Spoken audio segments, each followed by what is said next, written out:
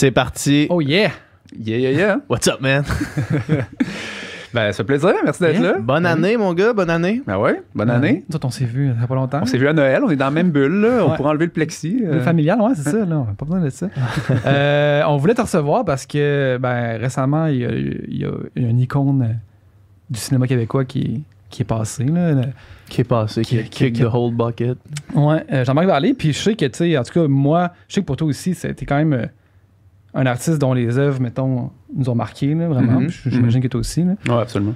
Fait que, juste, tu sais, on avait un goût d'en parler. Puis je pense que comme le plus grand cinéphile que je connais, ça donne aussi à être mon frère. Fait que c'est comme pratique. Genre, probablement, juste le plus grand cinéphile, point, ça donne à être ton frère. Le gars qui écoute le plus de films puis qui est le meilleur pour en parler, c'est mon frère. Fait qu'on va dire, on va l'inviter pour en parler avec lui. Non, mais ça me fait vraiment plaisir. Puis c'est le fun parce que, tu sais, la dernière, c'est la deuxième fois que vous me recevez. Merci déjà. Mais la première fois, c'était un peu plus, on parlait plus de moi. Puis moi, j'aime ça parler des affaires des autres. Tu sais, j'aime ça aussi. Moi, je suis un partageux. Là, la musique qui me fait triper, les films qui me font triper. Je suis tout le temps le premier à comme prendre le monde par la gorge puis dire, regarde ce film-là, c'est malade.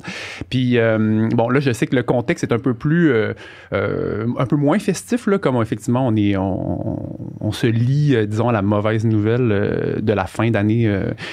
Quelle mauvaise nouvelle de fin d'année de mars? Je pense que c'est ça aussi. Mais je pense que c'est surtout, tu sais, dans l'optique de célébrer son œuvre, sa carrière. C'est une célébration plus qu'un... En tout cas, non, absolument. Départ, je pense. Puis Jean-Marc Vallée, mais c'est parce que je mentionne ça parce que Jean-Marc Vallée aussi, il était difficile en entrevue, il n'y avait pas beaucoup ça parler de lui, mais dès que tu le startais sur quelque chose qui le faisait passionner, puis je pense que c'est contagieux dans son œuvre, là, les chansons qui le passionnent, puis tu sais, il y a vraiment quelque chose de très qui irradie, puis c'est très inspirant. Puis Jean-Marc Vallée, c'est ça le souvenir que j'ai, puis je peux peut-être commencer par quelque chose d'un peu personnel. J'allais te demander, en fait, c'était quoi ton premier contact, mettons? Déjà, il y a un premier puis un dernier contact avec Jean-Marc Vallée pour moi. Déjà, moi, tous les cinéastes qui sont venus à l'école, là, quand j'étais soit au cégep, à l'université, moi, j'ai fait l'école de cinéma à Concordia, là, je le redis, et je m'en rappelle, ça m'a marqué, parce que les professeurs, rapidement, ils deviennent rébarbatifs, puis bon, tu te dis, c'est des profs de cinéma, mais montre-moi du concret, qu'est-ce que t'as fait là, comme film, exemple, toi, tu sais. Bon, j'avais Micheline Langto comme professeur aussi, fait que ça allait, mais... J'avais un prof de littérature qui faisait tout le temps la blague, comme il commençait les sessions en disant, les profs de littérature, c'est des écrivains qui n'ont pas réussi. Puis il commençait en disant ça. Non, mais évidemment, c'est plus complexe que ça, je le sais, mais quand même, ça donne une vraie bouffée d'air à l'étudiant là, passionné. Puis, tu sais, il y a tout le temps des profs un petit peu plus aigris parfois qui vont te dire, bon, il y a X nombre de gens qui réussiront pas dans le monde du cinéma, tu sais, statistiquement parlant. Puis là, t'es comme, il me semble que c'est l'endroit où tu veux juste pelleter des nuages puis être inspiré à l'école. Puis, tous les cinéastes qui venaient, c'était ça. C'était cette bouffée d'air-là que l'étudiant en cinéma, les étoiles dans les yeux qui nous donnent. Il y avait eu Robert Morin, que j'adore, qui était venu, puis lui, il avait un bon franc-parler. Mais Jean-Marc Vallée avait fait... déjà, c'était dans l'amphithéâtre à Concordia. Là, il y avait déjà, mon Dieu, là, on est en 2009-2010. Tu sais, quand t'as fait Crazy, t'es déjà un des cinéastes. Tout à fait. Les feux sont sur toi. Puis je pense qu'il revenait aussi de Queen Young Victoria. Ouais. Donc, il y a aussi ça c'est très québécois peut-être, mais il est allé travaillé avec des Américains. Il est allé aux États, là, il a fait un film à 30 millions et plus, puis là, c'est incroyable, bon. Et puis, ça avait été tellement généreux comme rencontre, puis il avait eu un peu l'humilité de montrer un court-métrage qu'il avait fait en début de carrière avec un jeune Marc-André Grondin, là, ça s'appelle Les Fleurs Magiques. Il y avait, je pense, 11 ans, Marc-André Grondin, film qu'il a fait en 95, et 10 ans avant Crazy, quand même. Puis, il avait montré ça, il le décortiquait, tu sais, il se prenait pas la tête, il disait, justement, il était un petit peu gêné de montrer, tu sais, certaines faiblesses de son film, mais il y avait vraiment une candeur, il y avait quelque chose de très, très, très inspirant dans cette rencontre-là avec ce grand homme. Et puis ça, je m'en rappelle, ça m'a définitivement marqué. Puis ses films m'ont marqué, c'est sûr. Puis la dernière fois que je l'ai vu, c'était au 33 tours, il achetait des vinyles. Ah ouais? Donc, fidèle, tu sais, il prêche quand même ce qu'il vend, là, comme... Il doit avoir une collection de vinyles quand même impressionnante, ce gars-là, là. Quand même impressionnante. Si on se fie à... juste ces personnes... Juste dans je réécoutais justement hier Crazy puis Café de Flore, puis juste, tu sais, mettons, les discothèques de ces personnages sont quand même déjà pas pires. Fait qu'on peut imaginer la sienne doit être quand même encore plus... on se l'imagine. Puis, tu sais, il y a une mythologie musicale dans l'œuvre de Jean-Marc Vallée. Tu le sens un peu comme... je veux juste faire un mini pas. Je me comparerai pas à Jean-Marc Vallée là, tout le long de l'émission du podcast, là, clairement. Mais moi, je fais très... Tu sais, je suis très mélomane aussi, là, mettons, si parallèle on puisse faire. Mais je fais vraiment attention. J'essaie tout le temps que les personnages de mes films écoutent la musique qu'ils devraient écouter. Tu sais, c'est pas nécessairement juste mes choix à moi. Tu sais, j'essaie vraiment des fois de m'effacer puis de me dire, OK, si j'étais, je sais pas, une jeune femme de 14 ans de telle place, j'écouterais peut-être ça. Puis Jean-Marc Vallée, peut-être un peu comme Dolan, mais on dirait qu'il s'en fiche de ça. C'est comme, t'es vraiment dans la tête, puis t'es dans la discothèque de Jean-Marc, puis là, t'as le stylus qui arrive sur le disque, puis là, tout à coup, c'est une chanson, tu sais. T'as un jeune dans Big Little Lies qui va écouter de la musique que clairement, il écouterait pas. Mais on s'en fiche, tu sais. On dirait que t'embarques dans la mélomanie contagieuse de Jean-Marc Vallée. Pour le meilleur et pour le pire, tu sais, ça crée, c'est ça, ça crée une mythologie musicale. Mais dans Crazy, par exemple, c'est un peu l'inverse, parce que dans Crazy, c'est vraiment la musique qui définit la génération. Tu sais, t'as le père qui écoute du Aznavour, du Patsy Cline, t'as le fils qui écoute du Bowie, du Rolling Stones. C'est comme ça qui crée le clash entre les personnages. La musique comme vecteur d'identité, tu sais, c'est vraiment ça. Je veux dire, c'est la personne qui écoute du David Bowie, forcément, est un peu en rébellion contre le père qui écoute du Aznavour. Puis c'est seulement avec une certaine maturité, ensuite, qu'on rallie tout ça. Tu sais, nous, on s'en rappelle, au secondaire, si t'écoutais du punk, là, t'écoutais pas du rap. Hein, les punk ass puis les rap ass. Non, mais je pense que surtout dans l'identité adolescente, la musique, elle est très, très, très importante. Puis Crazy parle beaucoup de ça, mais dans ses œuvres plus tardives, la musique, elle devient, tu sais, je veux dire, les enfants dans Café de Flore qui chantent du Sigur Rós, ça fait aucun sens, tu sais, mais en même temps, c'est comme délire. écœuré que leur père en fasse jouer, c'est ça la joke aussi, là, mais vraiment. Mais on est dans le délire musical de Jean-Marc Vallée, puis même, je pense que le paroxysme de ça, c'est dans la dernière œuvre complétée qu'il a fait. Dans Sharp Objects, t'as le personnage du père qui a justement l'immense discothèque, puis il met ses vinyles sur les présentoirs, puis là tu vois, c'est le disque d'Alexandra Strelitzky. Tu vois vraiment mettre le CD d'Alexandra Strelitzky là, bien en vue, vraiment la belle plug. Ouais, le CD. Non, le disque. Non, je taquine.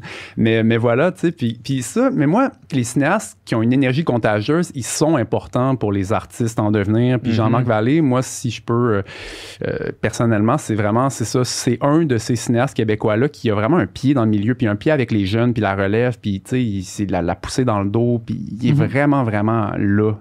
Même si, oui, on pourrait penser qu'il est aux États-Unis la moitié de son année, mais je pense que lorsqu'il peut revenir à Montréal, puis lorsqu'il peut, justement, pas nécessairement parler de lui, mais parler pour les autres, ça, il était toujours là.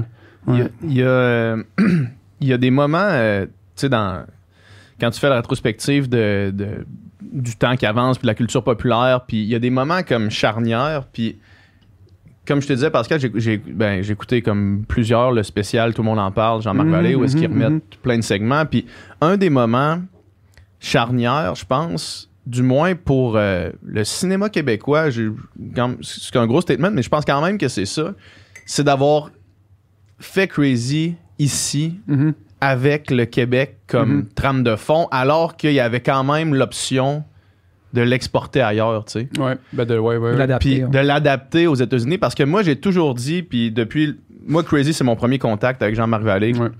J'avais pas écouté les autres choses qu'il avait faites avant. C'était beaucoup plus niché quand même. Il fallait que tu sois quand même... assez craqué pour...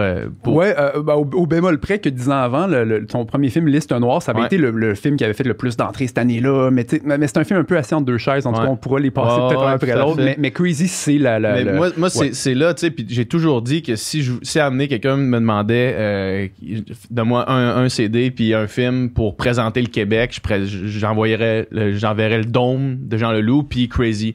Parce que je trouvais que ça représentait tellement... le Québec, là, tu sais, les parties de Noël, l'ambiance des fêtes, tu sais, puis tout ça ensemble, je me dis, ça aurait tellement été dommage que ça se fasse dans un autre contexte. Tellement. Ben oui, puis c'est pas juste toi qui le dis ou moi ou nous, c'est même, là, on est fort des fois sur les palmarès, les films québécois marquants des 10 dernières années ou peu importe, les fameuses listes. Moi, j'adore les listes, je trouve que c'est des bonnes portes d'entrée pour creuser puis découvrir des films, des œuvres, des valables. Puis tu sais, Crazy est nommé tout le temps parmi les films québécois, puis c'est un de ces rares films qui est profondément généreux. C'est pas non plus juste un film peut-être pour la critique, je veux pas créer de fossé, là, mais quand même, lorsqu'on parle d'un film qui rallie réellement un certain grand public, puis un cinéphile là, peut-être plus pointu, Crazy, c'est complètement un pont. Puis ces œuvres-là, ils sont hyper importantes parce qu'on ne devient pas cinéphile avec des œuvres très pointu. Je veux dire, ça prend toujours des portes d'entrée. Des portes d'entrée, puis Crazy, ça peut être une double porte d'entrée. C'est une porte d'entrée vers le cinéma québécois pour bien des gens, puis c'est une porte d'entrée pour un cinéma plus, là, peut-être, je veux pas sonner comme si je crachais sur un certain mainstream, mais quand même, tu sais, c'est un cinéma un petit peu plus... plus poussé, un petit peu plus recherché, peut-être. Ben, tu sais, avec une patte, avec une griffe unique d'auteur, là, si on peut dire. Puis c'est des oiseaux rares, là, des films comme ça qui rallient les deux fronts. Hein. Ouais. Ben, moi aussi, tu sais, ce film-là, c'est mon souvenir le plus lointain d'un film québécois que je me dis, c'est possible de faire des films comme ça au Québec. J'avais jamais vu un film d'une ampleur comme ça, puis un film aussi fort, aussi touchant, aussi grandiose, puis qui incorporait aussi des... Jamais on avait entendu des tunes des Rolling Stones ou des tunes de Pink Floyd, qui était la musique que j'écoutais à 14 ans, c'est ça. dans un film québécois, puis que tu pouvais te reconnaître dans le personnage principal, même s'il vit des affaires que j'ai pas vécues pantoute, mais il y a sous plein d'autres aspects, on se reconnaît, tu sais, puis justement, le modèle de la famille québécoise, là, d'espèce de mère aimante, un peu mère poule, de père un peu rough, de frères qui se chamaillent entre eux autres, tu sais, je pense que un des succès de ce film-là, c'est qu'on est une méchante gang à s'être reconnue. Ouais. Il y a un pied dans le folklore québécois quand même, effectivement. Puis c'est vrai, je comprends ce que tu veux dire, parce que ça aurait été dommage de le perdre. C'est vrai. Parce que l'histoire, je veux dire, mettons, l'histoire de Zach qui découvre son homosexualité à travers le film, c'est comme, oui, c'est universel, mais selon moi, la force du film réside pas dans ça. Ouais.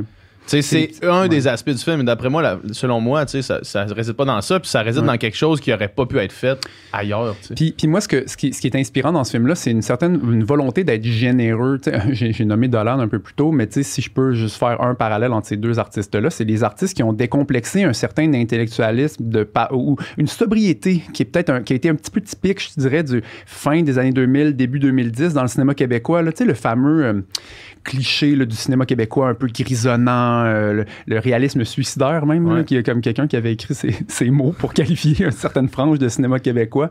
Ben, on n'est vraiment pas là-dedans chez Vallée, tu sais. Puis c'est cette volonté d'être généreux, cette volonté de donner du spectacle, tu sais. Peut-être une insolence. Ça en prend des cinéastes insolents, tu sais. Puis non, le Crazy, c'est sûr que c'est un film important. Puis moi, je me rappelle, encore une fois, sur une note personnelle, on était en compétition de natation, j'avais de mon 2005-2006, tu sais, j'étais assez jeune, puis je me rappelle un soir avec, tu sais, plein de genre nageurs ados cool, on a regardé Crazy. Je veux dire, avec quel autre film québécois on aurait pu, dans une chambre d'hôtel de compétition entre ados, on regardait, tu sais, un film québécois. Puis se rejoindre tout autour de ça, là, tu sais. C'est ça, exactement. Personne qui fait c'est plate votre film, là, tu sais. Non, mais exactement. Il y a personne qui rit non plus du fait que c'est mainstream puis que ça, tu sais. Ben oui, mais tu sais, il y a l'identité de Jean-Marc Vallée est un peu entre deux chaises aussi, tu sais, comme je disais, c'est paradoxalement, c'est un des films québécois les plus importants peut-être des 15 dernières années, facilement, mais je veux dire, on dirait qu'à la première occasion, il y a quand même l'appel des USA, tu sais, dans l'œuvre de Jean-Marc Vallée, avec des quand même... un niveau de réussite partagé, mitigé un petit peu, tu sais, Young Victoria de son propre aveu, tu sais, ce qui est donc là il y a son billet d'or. Crazy lui a un peu ouvert cette porte-là, de la même façon peut-être qu'un incendie a ouvert la porte d'Hollywood à un Denis Villeneuve par exemple, ou autre, tu sais, ou Mommy après ça pour Xavier. Puis là, ben, tu te casses un peu les dents parce que là, tout à coup, cette espèce de contrôle-là, cette griffe d'auteur dont je parlais, ben, elle se fait un peu enterrer, là, tu sais, formatée par les studios puis par la façon de faire. Ben absolument, tu sais. Puis moi, je l'ai regardé aussi juste en petite préparation là, pour aujourd'hui, le spécial, mais je la connaissais, l'histoire qui voulait mettre du Sigur tu sais, dans Young Victoria. Puis on dirait que ça me fait rêver de ces fameux films qu'on ne verra jamais. Ben oui. J'aimerais ça le voir, moi, l'espèce de Young Victoria, sa version, son Director Scott, là, la première version qu'il a présentée. Je me rappelle quand j'écoutais ça, parce que Young Victoria, quand c'est sorti, je me rappelle que ça se jasait quand même ici au Québec, qui était pas 100% derrière son œuvre, puis il la poussait pas tant que ça. Puis même sur le plateau, tout le monde en parle. Il dit « Hey, s'il m'entendait parler maintenant de ça, tu sais, en disant... » Je pense qu'il parle anglais. Hein? T'es-tu fier de ton film? Puis ça y prend un bon 5 secondes à faire genre... Ouais, tu sais, puis... Ouais. Mais ça m'a fait penser, Pascal, c'est toi peut-être le 5 secondes de langue de bois. Ben oui, c'est ça.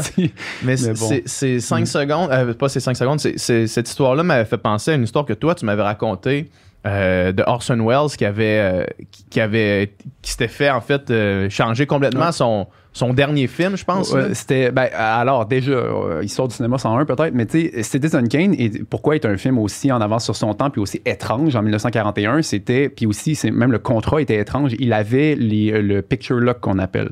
Donc vraiment, le réalisateur avait le droit de regard final sur le montage du film. Ça, c'était dans son contrat. Dans son contrat. C'est lui qui décidait à la fin. Exactement. Le kid de 26 ans, d'ailleurs, pour l'anecdote. Incroyable. Mais pour le film suivant, l'année d'après, qui s'appelle The Magnificent Ambersons, 1942, magnifique film à plein d'égards. Puis là, on dirait qu'il y a comme quelque chose qui cloche dans les 3 dernières minutes du film. Là. Il y a vraiment quelque chose qui cloche dramatiquement. Puis ça paraît. Et évidemment, l'histoire est que, Orson Welles, il a été mandaté, il est parti du pays, il est allé tourner quelque chose au Brésil, il est revenu, ses négatifs sont disparus pour tout le dernier acte de son film, ils ont tourné une fin sans lui, là, il s'est senti complètement trahi, comment les acteurs peuvent comme tourner une genre de fin semi-happy ending, garrochée, complètement terrible. Puis il s'en est jamais remis de ça. Là. C'est ça, en plus, c'est ça le pire dans cette histoire-là. Ça te brise un homme, ça te brise un artiste. Puis ça, c'était en entrevue en fin de carrière là, qu'il y a un moment de lucidité à emmener parce qu'il était rendu vraiment alcoolique à la fin, puis il était rarement sa vraie personne. Puis à la fin de sa carrière, il y a une entrevue, puis à amener, il y a un moment qui fait genre ça m'a détruit. Tu sais. Il y avait genre 27 ans là, quand c'est arrivé. Puis tu sais, c'est des artistes, puis des artistes, je pense, une certaine, par définition, il y a une fragilité parfois. Tu sais, des fois, il y a un front, il y a les personnes, tu sais, surtout même Jean-Marc Vallée, hein, on dirait, puis on le voit d'ailleurs, l'évolution de sa confiance en soi là, dans l'accéléré, à tout le monde en parle. Bon, déjà, les broches en 2005, puis là, tu sais, à la fin, il est comme, Nicole Kidman vient de me dire que j'étais vraiment un bon réalisateur. Tu sais, le torse est bombé un peu. Son speech d'acceptation au Emmy, là, tu sais, qui est comme là, il a l'air dans sa zone. Le roi de la place. Il a l'air de comme être bien à Hollywood. Ouais, complètement. Mais ouais, c'est ça. Mais derrière, des fois, cette façade-là, il y a... moi, je pense que ça l'a peut-être qu'après ça, c'est pour ça qu'il a fait Dallas Buyers Club avec 6 fois moins de dollars que Young Victoria aussi. Je pense que moins de sous égale peut-être plus de liberté. Plus de contrôle. À un moment donné, on se la pose la question. On n'est pas tous capables d'avoir le compromis à la... Tu sais, Denis Villeneuve, c'est incroyable parce que c'est pas juste incroyable les films qu'il fait. C'est incroyable d'être capable... Tu sais, dans Arrival, tu le vois, on dirait... Comment dire, où est-ce qu'il y a le compromis, puis qu'est-ce qu'il veut faire. Il dit, je vais être ultra geek dans le langage des aliens. Là, c'est Denis Villeneuve, là, Asperger, ultra geek, comme il va à fond. Puis, la géopolitique, puis les bons, les méchants, il y a comme un petit côté un peu plus crétin. Là, comme, mais on dirait qu'il est capable de se dire, regarde, ça, je le donne à eux, mais ce qui me garde ce qui me tient à cœur. En l'occurrence, on dirait que c'est tout le côté de langage, dans un film comme Arrival. Mais ça, c'est pas tout le monde qui est capable de faire, faire OK, un pour moi, un pour eux, puis je suis capable de faire une œuvre entièrement satisfaisante en compromettant, finalement, un petit peu peut-être. Mais surtout, un gars comme Jean-Marc Vallée, j'ai l'impression que, tu sais, clairement, le fait qu'il monte ses films prouve qu'il aime ça, avoir un certain contrôle sur tu sais, justement, les choix musicaux, sur le montage, sur tout, ça paraît, tu sais, mettons... Hier, je réécoutais Café de... En fait, j'ai fait un double feature. Hier, j'ai réécouté Crazy, j'ai réécouté Café de Flore. Puis dans Café de Flore, moi, je trouve que la chose la plus impressionnante de ce film-là... c'est le montage. C'est le montage. C'est la structure de ce film-là. Un grand sous-estimé, ce film-là. Moi, j'adore. Ouais, c'est ça. Finissons sur Young Victoria. Mais on va continuer après ça, la filmographie. Là. Mais Young Victoria, effectivement, moi, je me rappelle l'avoir écouté et m'être dit... c'est pas ça, là. Ce que je regarde, c'est pas ce que je pose. C'est pas ce que je suis supposé voir, mettons. Mais aux yeux d'Hollywood, c'est pas un échec, hein. Puis même Sandy Powell au costume, ben elle, c'est comme elle a gagné un Oscar. Bon, tu sais, c'est pas un échec, là, à bien des égards. Puis j'imagine, bon, j'ai pas évidemment les chiffres, là, on n'a pas de script, puis on n'a pas tous nos papiers, mais tu sais, j'imagine que c'est sûrement entré dans son argent même. Donc, possiblement, artistiquement, peut-être qu'il était pas assouvi, mais tu sais, ça lui a pas fermé la porte d'Hollywood, là, un film comme ça. Mais bref, qu'il existe peut-être encore quelque part une version remplie de Sigur Rós que Jean-Marc Vallée a monté quelque part et sur un hard drive dans une boîte de production, ça serait incroyable. Ça serait le Graal. Ça serait le Graal de trouver ça. Mais bon. Puis, mais même, attends un petit peu, là, on parle de Café de Flore, mais moi, je peux faire un petit topo, c'est ça. Il a fait donc trois courts-métrages dans les années 90. Premier long métrage, Liste Noire, mais c'est parce que je veux le mentionner parce que c'est vraiment un film québécois. C'est probablement le film le plus américain des films québécois, là. Tu sais, c'est un genre de thriller. Bon, il y a Michel Côté déjà. Geneviève Brouillette joue une prostituée qui remet une liste. Là, bon, là, il y a un scandale parce qu'il y a un juge de la cour d'appel qui se fait pincer avec la prostituée. Mais là, coup de théâtre au procès, elle remet une liste avec tous les grands hommes, les hommes d'influence avec qui elle a couché. Puis là-dedans, il y a des ministres, il y a d'autres avocats. Puis là, ça vire en thriller, puis complètement, puis il y a des meurtres, puis bon, grosse affaire, tu sais. C'est vraiment, c'est un produit de son époque, mais tu sens déjà comme la base, puis il y a un côté avec le travail avec les acteurs dans ce film-là qui passe déjà assez bien. C'est plus inégal, on est loin de Crazy, mais pour un premier long, ça se tient sur ses pattes quand même, tu sais. Mais ensuite, ce qu'il y a plein de gens qui savent pas, c'est qu'il a été faire 2 films aux États, hein. Lui, tu sais, quand je disais, on dirait que ça y prend un ticket, puis ensuite, on file vers les USA. Il est allé faire 2 films, mais qui sont, somme toute, très anonymes, là. Los Locos, puis l'autre, vois-tu, j'ai même oublié le titre.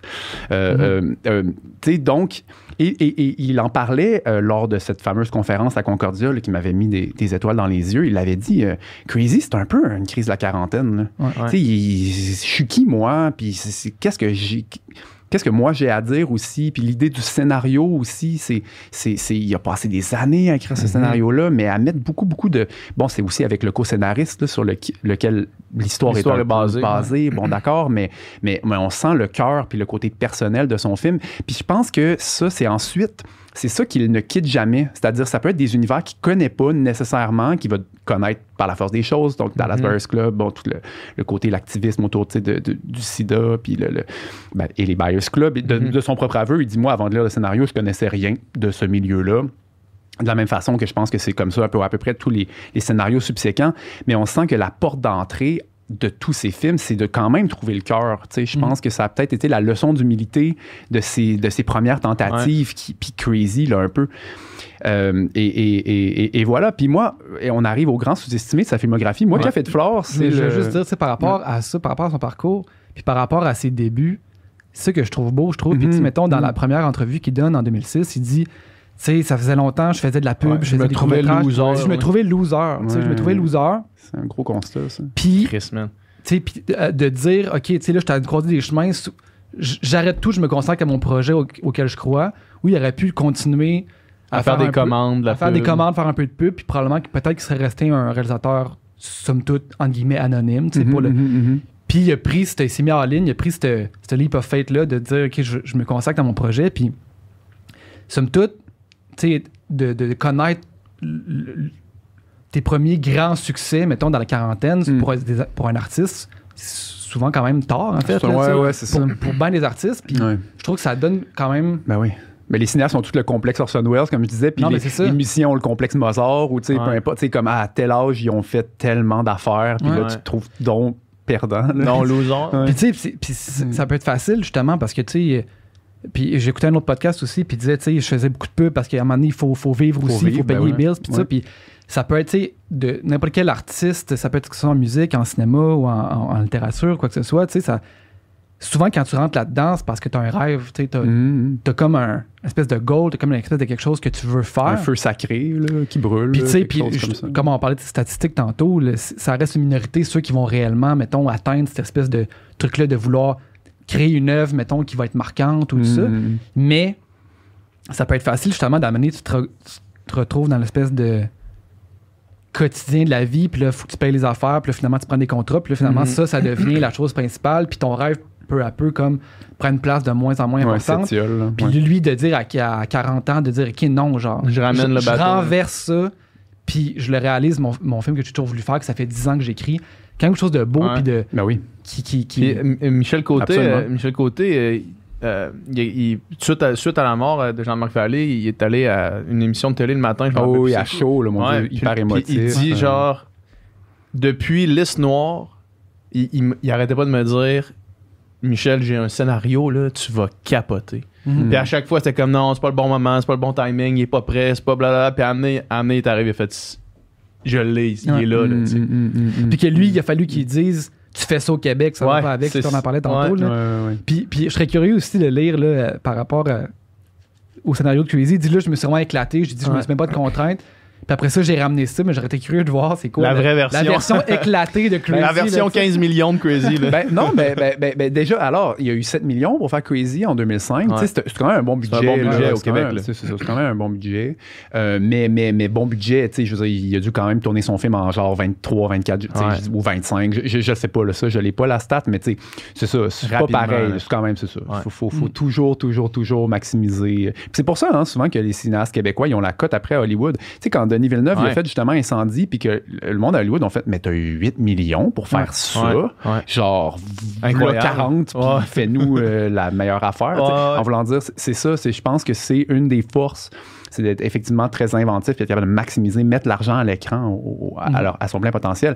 Parlant de ça, ensuite, toute la phase qu'il a faite avec Yves Bélanger, là, de Dallas Buyers Club jusqu'à Sharp Objects, il en parle quand même assez il en parle pas mal de son modus operandi de lumière vraiment naturelle. C'est ça, de tourner effectivement, de focaliser sur l'acteur, de ne pas encarcaner les acteurs dans des mises en place lourdes, de vraiment très 360 degrés, souvent à l'épaule, en lumière disponible. Mais ça, c'est avec Yves Bélanger, vraiment, il y a un travail en tandem à partir de là, parce qu'il avait des directeurs photos différents à chaque film avant Dallas Buyers Club. Et puis là, tout à coup, il y a comme eu une alchimie, il y a comme quelque chose qu'il était capable de faire. Peut-être parce que, tu sais, je veux pas prêter d'intention, mais peut-être parce qu'en fait, ça lui donne juste le matériel pour s'éclater aussi au montage. On le sent que c'est là où je pense qu'il a... Il y a vraiment un langage. Puis moi, je pense même que Jean-Marc Vallée, j'aurais été curieux qu'il théorise. Tu sais, je veux dire, on dirait qu'il y a une partie de moi qui rêve d'un genre de livre où il sur le montage, là, où il peut vraiment, on peut rentrer dans sa tête, où il théorise... parce qu'il y a vraiment une technique, Jean-Marc Vallée. Je veux dire, on ne s'y trompe pas. Là, on regarde... moi, pour compléter la filmographie Vallée, j'avais pas vu Sharp Objects, je l'ai regardé là, récemment. Tu sais. Puis, première scène, les premières quelques plans, les flashs, la genre de poésie fragmentée, sa façon, comment il traite justement le rêve, le présent, le passé, il amalgame tout ça. C'est comme, c'est Jean-Marc Vallée au montage, c'est officiel. Et ça, c'est rare. Ça, c'est rare qu'on est capable de reconnaître un artiste par la coupe, tu sais. À sa dernière présence, tout le monde en parle. Genre, il parle justement du montage, du fait que c'est lui qui fait tout. Puis comme, genre, il parle à quel point le montage est insane. Puis là, Danny, sa question, c'est « Ah, fait que tu maîtrises les logiciels? » Puis là, il regarde, il fait genre « Ouais. » Je maîtrise correct. Je maîtrise correct les logiciels. Non, mais oui, mais c'est vrai que ça fait rigoler. Mais la question est intéressante parce que pour moi, un bon monteur, c'est pas nécessairement lui qui clique le plus vite. Je veux dire, un bon monteur, ça peut être ça. C'est pas de mécanique nécessairement. C'est ça, exactement. C'est de comprendre comment ces bulles de temps-là peuvent créer une alchimie. Tu sais, le fameux effet Kuleshov, tu sais, comme comment justement A plus B peut donner un C différent en fonction d'eux. Là, je veux dire, bon, bref. Puis Jean-Marc Vallée, mais il y a comme une poésie aussi dans son montage, mais en même temps, on n'est pas non plus en train d'imiter un Terrence Malick, on n'est pas en train de... Peu importe, là, je peux nommer d'autres cinéastes, il y a vraiment quelque chose, c'est sa touche à lui. Puis ça, quand on y pense, il y en a trop peu. Puis il y en a trop peu, surtout, qui ont des éloges comme ça, mainstream, qui gagnent genre des Emmys. Là où il y a vraiment un moule, là, il y a comme une façon relativement anonyme de filmer des images et de consommer. On consomme énormément d'images qui sont un peu formatées, tu sais. C'est clair. Puis c'est fou de se rendre là en étant constamment conscient de déformater les images, puis de les brasser, puis de créer une autre forme de langage, mais qui soit tout de même très généreux et communicatif. Ça, c'est impressionnant. Ben, c'est ça le plus impressionnant, puis on y reviendra quand on va parler de Big Little Lies. Mais moi, c'est On a plus Magnum pour moi. C'est la plus belle chose qu'il a fait avec Crazy. C'est ça le plus impressionnant, c'est comme d'arriver dans un format super mainstream, puis de faire de quoi que tu sens tout de suite qui est différent, là, grandement différent. Là. Absolument. Mais on était rendu dans Café Flore.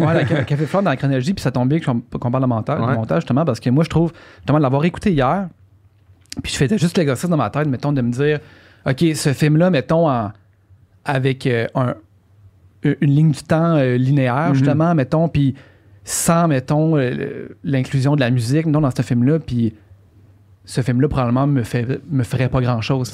Mais il y a vraiment quelque chose dans ce film-là, puis je sais pas c'est quoi, je sais pas pourquoi, là.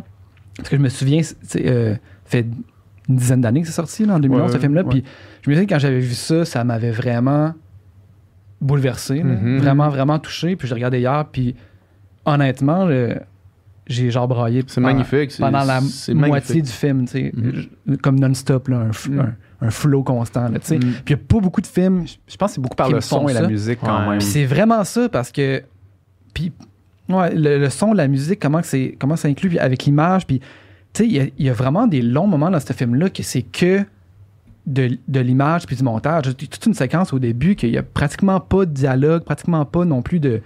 C'est comme juste une exposition un peu des personnages, mais de manière vraiment vraiment dans l'observation, tu sais. Mais moi, je trouve ça magistral, comment c'est fait, ce film-là. Puis c'est ça aurait pu être quelqu'un d'autre, justement, derrière le pitonnage, derrière le montage, puis ça aurait pas donné ça. On n'a pas créé cette espèce d'alchimie-là dont je Il y a parle, vraiment, comme j'ai l'impression, une espèce de convergence d'éléments qui fait qu'il y a quelque chose de plus grand. Mais je suis d'accord, c'est un film qui est infiniment meilleur que son synopsis, en voulant dire. C'est comme l'histoire de... Mettons, je te parle de Café de Flore à quelqu'un qui ne l'aurait pas vu. Je pourrais mouiller là, un synopsis ou peu importe, mais ça rend pas justice. Je pense que c'est quand même... On est quand même proche d'une certaine forme d'un film expérience, d'une certaine façon. Mais moi, ce qui m'avait aussi frappé, c'était que parfois, les films qui sont formellement, justement, éclatés, tout ça, souvent, il y a une fâcheuse tendance à ce que ce soit au détriment d'une connexion humaine. Puis Café de Flore, je trouve que c'est, pour moi, ce qui m'a marqué. Pourquoi je trouve que... C'est un film un peu incompris, un peu mal aimé. Je comprends pas trop pourquoi. Mais... parce que moi, c'est que je trouve que l'humain passe malgré tout. C'est ça, en fait, la grande force d'un Café de Flore à mes yeux. C'est que, le contenant est très stylisé, mais mon Dieu, il y a quand même des performances d'acteurs dans ce film-là, d'acteurs et d'actrices. Il y a une émotion qui est véhiculée.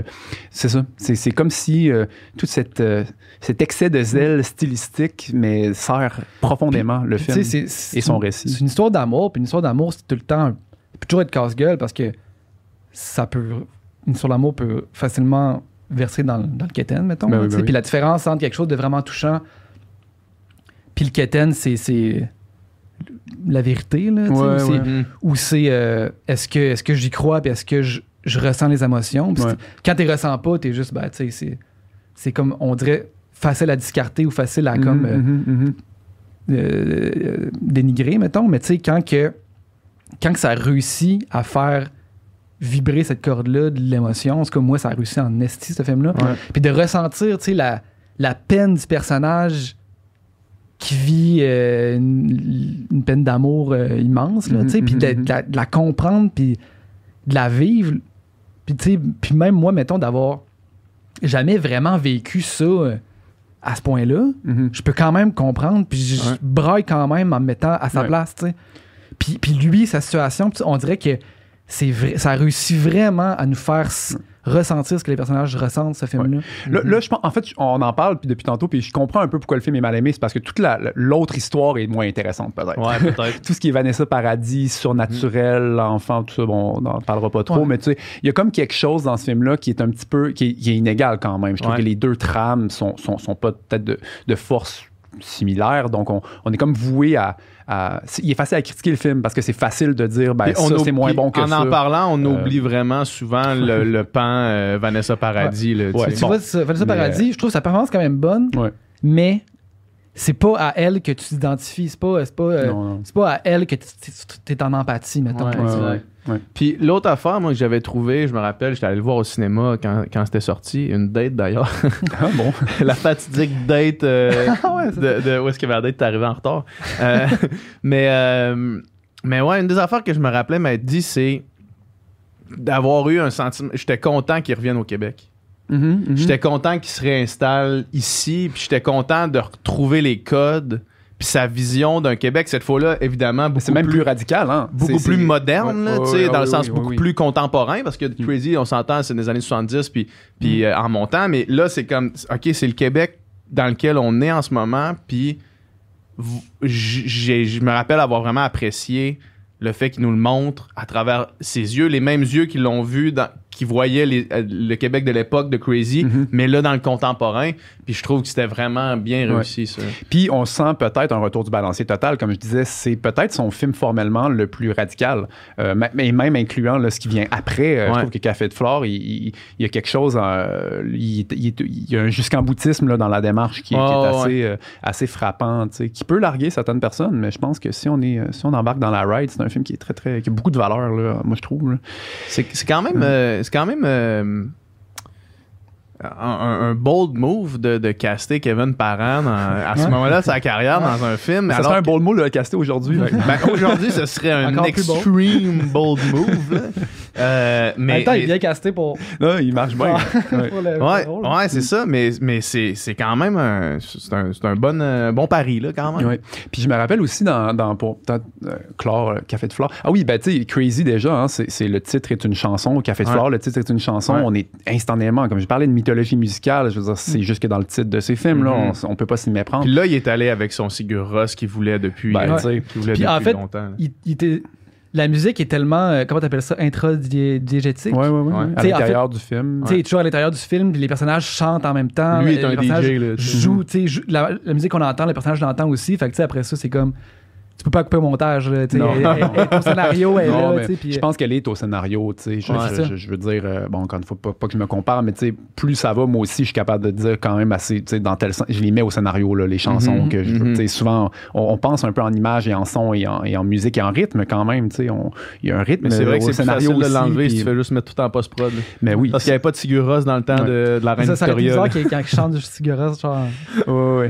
Non, c'est ça, complètement. Mais dernière chose, peut-être ça sur Café de Flore, mais c'est que je me rappelle, le film est un peu en deux temps. Il y a quand même quelque chose de très grandiloquent au niveau de la production, mais il y a beaucoup de moments hyper intimes. Puis je me rappelle, Jean-Marc Vallée, il a dit, mettons, tu sais, il a tourné, je pense, dans la cathédrale Notre-Dame. Puis tu sais, il avait pas le droit. Puis il s'est juste pointé avec sa caméra DSLR, là, sa 5D, puis il a fait les shots. Puis je me rappelle, il avait raconté ça, tu sais, devant. Donc, encore une fois, le jeune étudiant en moi. Puis j'étais comme, oh my God, tu sais, genre, il a fait des shots, par exemple, dans la chambre d'hôtel. C'est tout, genre, juste Jean-Marc Vallée avec Kevin Parent. Il n'y a même pas de preneur de son. Tout le son est refait. Avec sa caméra DSLR, tu sais. Puis moi, j'étais comme, mais c'est ça. Alléluia. Eureka, tu sais, la meilleure caméra pour ton film, c'est la caméra qui va te donner ta shot. Puis si tu as besoin de voler quelque chose, puis que ça a l'air d'être un appareil photo, mais pourquoi pas, tu sais. Puis c'est un gros film, tu sais, c'est mainstream quand même. Puis Jean-Marc Vallée a volé des shots dans l'église Notre-Dame, tu sais, avec sa 5D. Puis clairement, il a pris goût parce qu'après ça, c'est devenu son style, là, carrément à l'épaule, vraiment libre, puis les acteurs peuvent... Juste, c'est plus devenu une espèce de... On capte le moment qui se passe, plus que... On set up la shot parfaite. Oui, puis je pense que à force de faire son montage, il finit par savoir exactement la matière brute. C'est parce qu'une image peut être un peu, entre gros guillemets, inintéressante en soi, mais je pense qu'il est rendu là, il est rendu tellement en possession de ses moyens au niveau de ce qu'il sait faire au montage que ça lui permet donc cette espèce de... ces élans-là, ensuite, là, il y a clairement le matériel qu'il a besoin, puis il sait comment aller le chercher. Mais c'est ça, puis là, pour moi, après, il y a la phase Yves Bélanger, comme je te dis. Là, de Dallas Buyers Club jusqu'à la fin, là, il y a un Jean-Marc Vallée, il y a un style qui est un petit peu plus uniforme, peut-être, mais les sujets sont toujours très, très différents. Moi, ça m'impressionne, ces cinéastes-là, qui vont pas nécessairement, film après film, creuser dans le même puits, que tout à coup... tu t'es quand même un peu forcé à devenir un expert d'un sujet X ou Y parce que le matériel s'y prête, puis t'as pas le choix de faire de la recherche pour pas avoir l'air d'un deux de pique sur ton plateau. Mais puis encore une fois, de son propre aveu, Jean-Marc Vallée, il disait, je connaissais pas vraiment tous les courants aux États-Unis dans les années 80, pour, par exemple, le sida, là, si on est rendu à Dallas Buyers Club, il a comme fallu qu'il se mette à niveau. Puis à ce sujet, moi, il y a un article très intéressant que j'ai lu récemment où le scénario était pas sans faille, hein, au niveau de... Il y avait, le AZT, là, à la fin, là, il dit la drogue en question, là, dont il est question beaucoup, qui qui est très dommageable, là, bon, mais à la fin, disons, du film, ils disent quand même que maintenant, le AZT, dosé de d'autres façons, a sauvé des vies, puis c'est pas... Parce qu'il y avait comme une des co-scénaristes qui était un peu... qui était sur des théories, qui était un petit peu à côté de la plaque, puis il y a des activistes qui... il a fait lire le scénario à des activistes, mais à quelques semaines du tournage, puis là, il y a eu des gros drapeaux rouges, genre, si ce film-là, ce scénario-là est tourné comme ça, tu vas avoir le plus gros backlash de la communauté. De tout le monde des activistes là, contre pour le sida et tout ça. Et puis Jean-Marc Vallée, donc en catastrophe, fait des appels conférences, puis il y a puis il y avait effectivement une des deux co-scénaristes qui ont un petit peu écarté parce que comme elle avait comme un petit peu une vision problématique. C'est ça, problématique. Mais, ça reste ça, c'est qu'au moment que ça, lui il se bat contre, pour utiliser une drogue qui n'est pas approuvée. Là. Fait que on reste dans des territoires de comme, OK, là, ça marche-tu? C'est-tu de la... Oui. Puis il y avait aussi des trucs très problématiques avec le personnage de Jared Leto aussi. Puis bon, bref.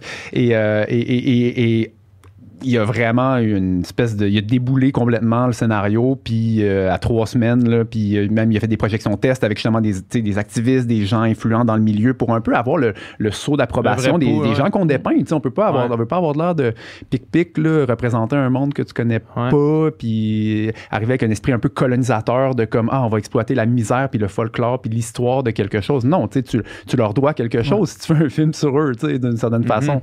Sur One Woodruff, en l'occurrence, et toute une époque. Et bref, mais tout ça pour dire que je pense que c'est cette écoute-là que Jean-Marc Vallée a amené à un film qui aurait pu... puis c'est un film, finalement, c'est un grand succès dans Dallas Buyers Club. Ce scénario-là se faisait passer... dans les mains de plein de monde. Il y a plein de monde qui refusait ce scénario-là un peu partout. Là. Puis moi, quand ça a été annoncé, je me rappelle, j'ai vu le trailer pour la première fois, genre que là, c'était comme annoncé Matthew McConaughey, Jared Leto. Puis c'était l'argument de vente, c'était ça. C'était le stunt même d'acteur. Hein? Il a perdu 45 livres. Mais après ça, parce que moi, à ce moment-là, je me dis, crème, un gros film hollywoodien, là, tu sais... avec 2 gros acteurs, genre, il doit avoir débloqué le budget. Puis ça, je l'ai pensé jusqu'à récemment, jusqu'à quand j'ai comme appris que c'était 5 millions que tu me disais tantôt. Ouais, c'est ça. C'est 5 millions. Il y avait 7 pour Crazy, puis il y a 5 millions. 5 millions, c'est genre, c'est quasiment... C'est pas beaucoup. Dans le contexte d'un film que tu fais de A à Z, 5 millions, comme je dis souvent, dans son compte en banque, c'est bon. Avec des acteurs. Mais avec des acteurs, genre Matthew McConaughey, les comédies romantiques qu'il faisait avant ça, là, ça devait être son cachet, ça devait être 5 millions. Là. En tout cas, c'était dans le chiffre, là, j'imagine. Ça n'a pas de bon sens. Là, c'est fou. C'est incroyable. Puis après ça... Tu le sais, Pascal, les réalisateurs, souvent, il y a beaucoup de direction d'acteurs dans la réalisation. Là, même si tes acteurs, ils sont excellents, il y a quand même beaucoup de direction d'acteurs. Puis je pense que Dallas Buyers Club, c'est un bon moment pour parler de la direction d'acteurs parce que ce film-là a gagné 2 Oscars, meilleur acteur, puis le meilleur acteur de soutien. Ça, c'est aussi intimement lié au réalisateur quand même. Là. Ben peut-être, mais tu sais, si je peux faire un parallèle, disons, avec ma propre réflexion sur le travail avec les acteurs. Déjà, direction d'acteur, je trouve ça autoritaire comme appellation. Moi, on collabore avec l'acteur. Puis je sais que Jean-Marc Vallée, oui, de ce que j'entends de tous, hein, évidemment, bon, j'ai jamais été un observateur sur un de ses plateaux, mais quand même, là, je connais bien ses films, puis je connais quand même bien sa démarche. Mais il fait pas beaucoup de répètes.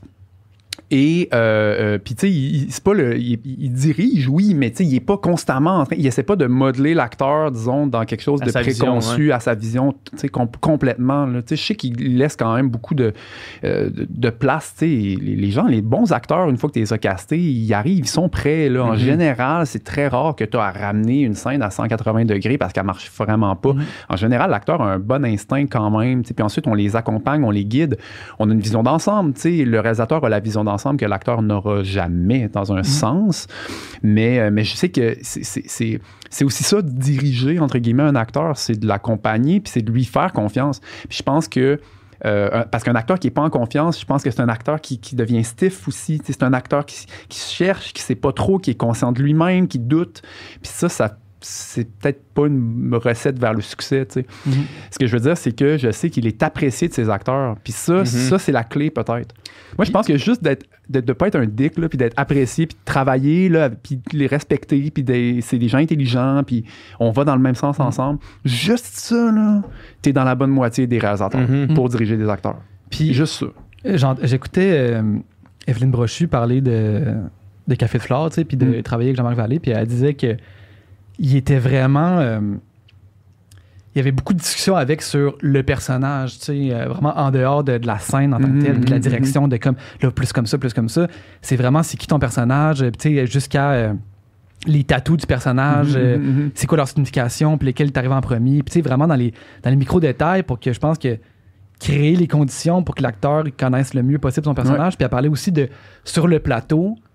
Mais c'est pas sur le plateau qu'on fait ça, par exemple. Non, mais c'est ça, c'est avant. Ouais, puis rendu sur le plateau, c'était beaucoup plus, le travail qu'il faisait, c'était beaucoup plus créer un mood pour que tout le monde soit dans la bonne vibe pour la scène. Fait que tu sais, c'était tout le temps lui qui était le DJ sur le plateau, là, tu sais. Fait que, mettons, entre les cuts, mettons, il y a juste, pendant que les techniciens, il y a juste l'éclairage, ben Jean-Marc Vallée met la bonne toune pour que tout le monde soit dans le bon mood pour la prochaine scène. C'est vraiment ça. Puis, j'ai l'impression que c'était vraiment beaucoup plus tu crées de la genre de psychologie, puis de la genre de mettre les gens en confiance, mettre les gens MC, le maître de cérémonie qui fait de la mais oui, plus que c'est ça. Tu actes, du moment que tu mets le pied sur le plateau de tournage, le réalisateur, là, t'es en performance.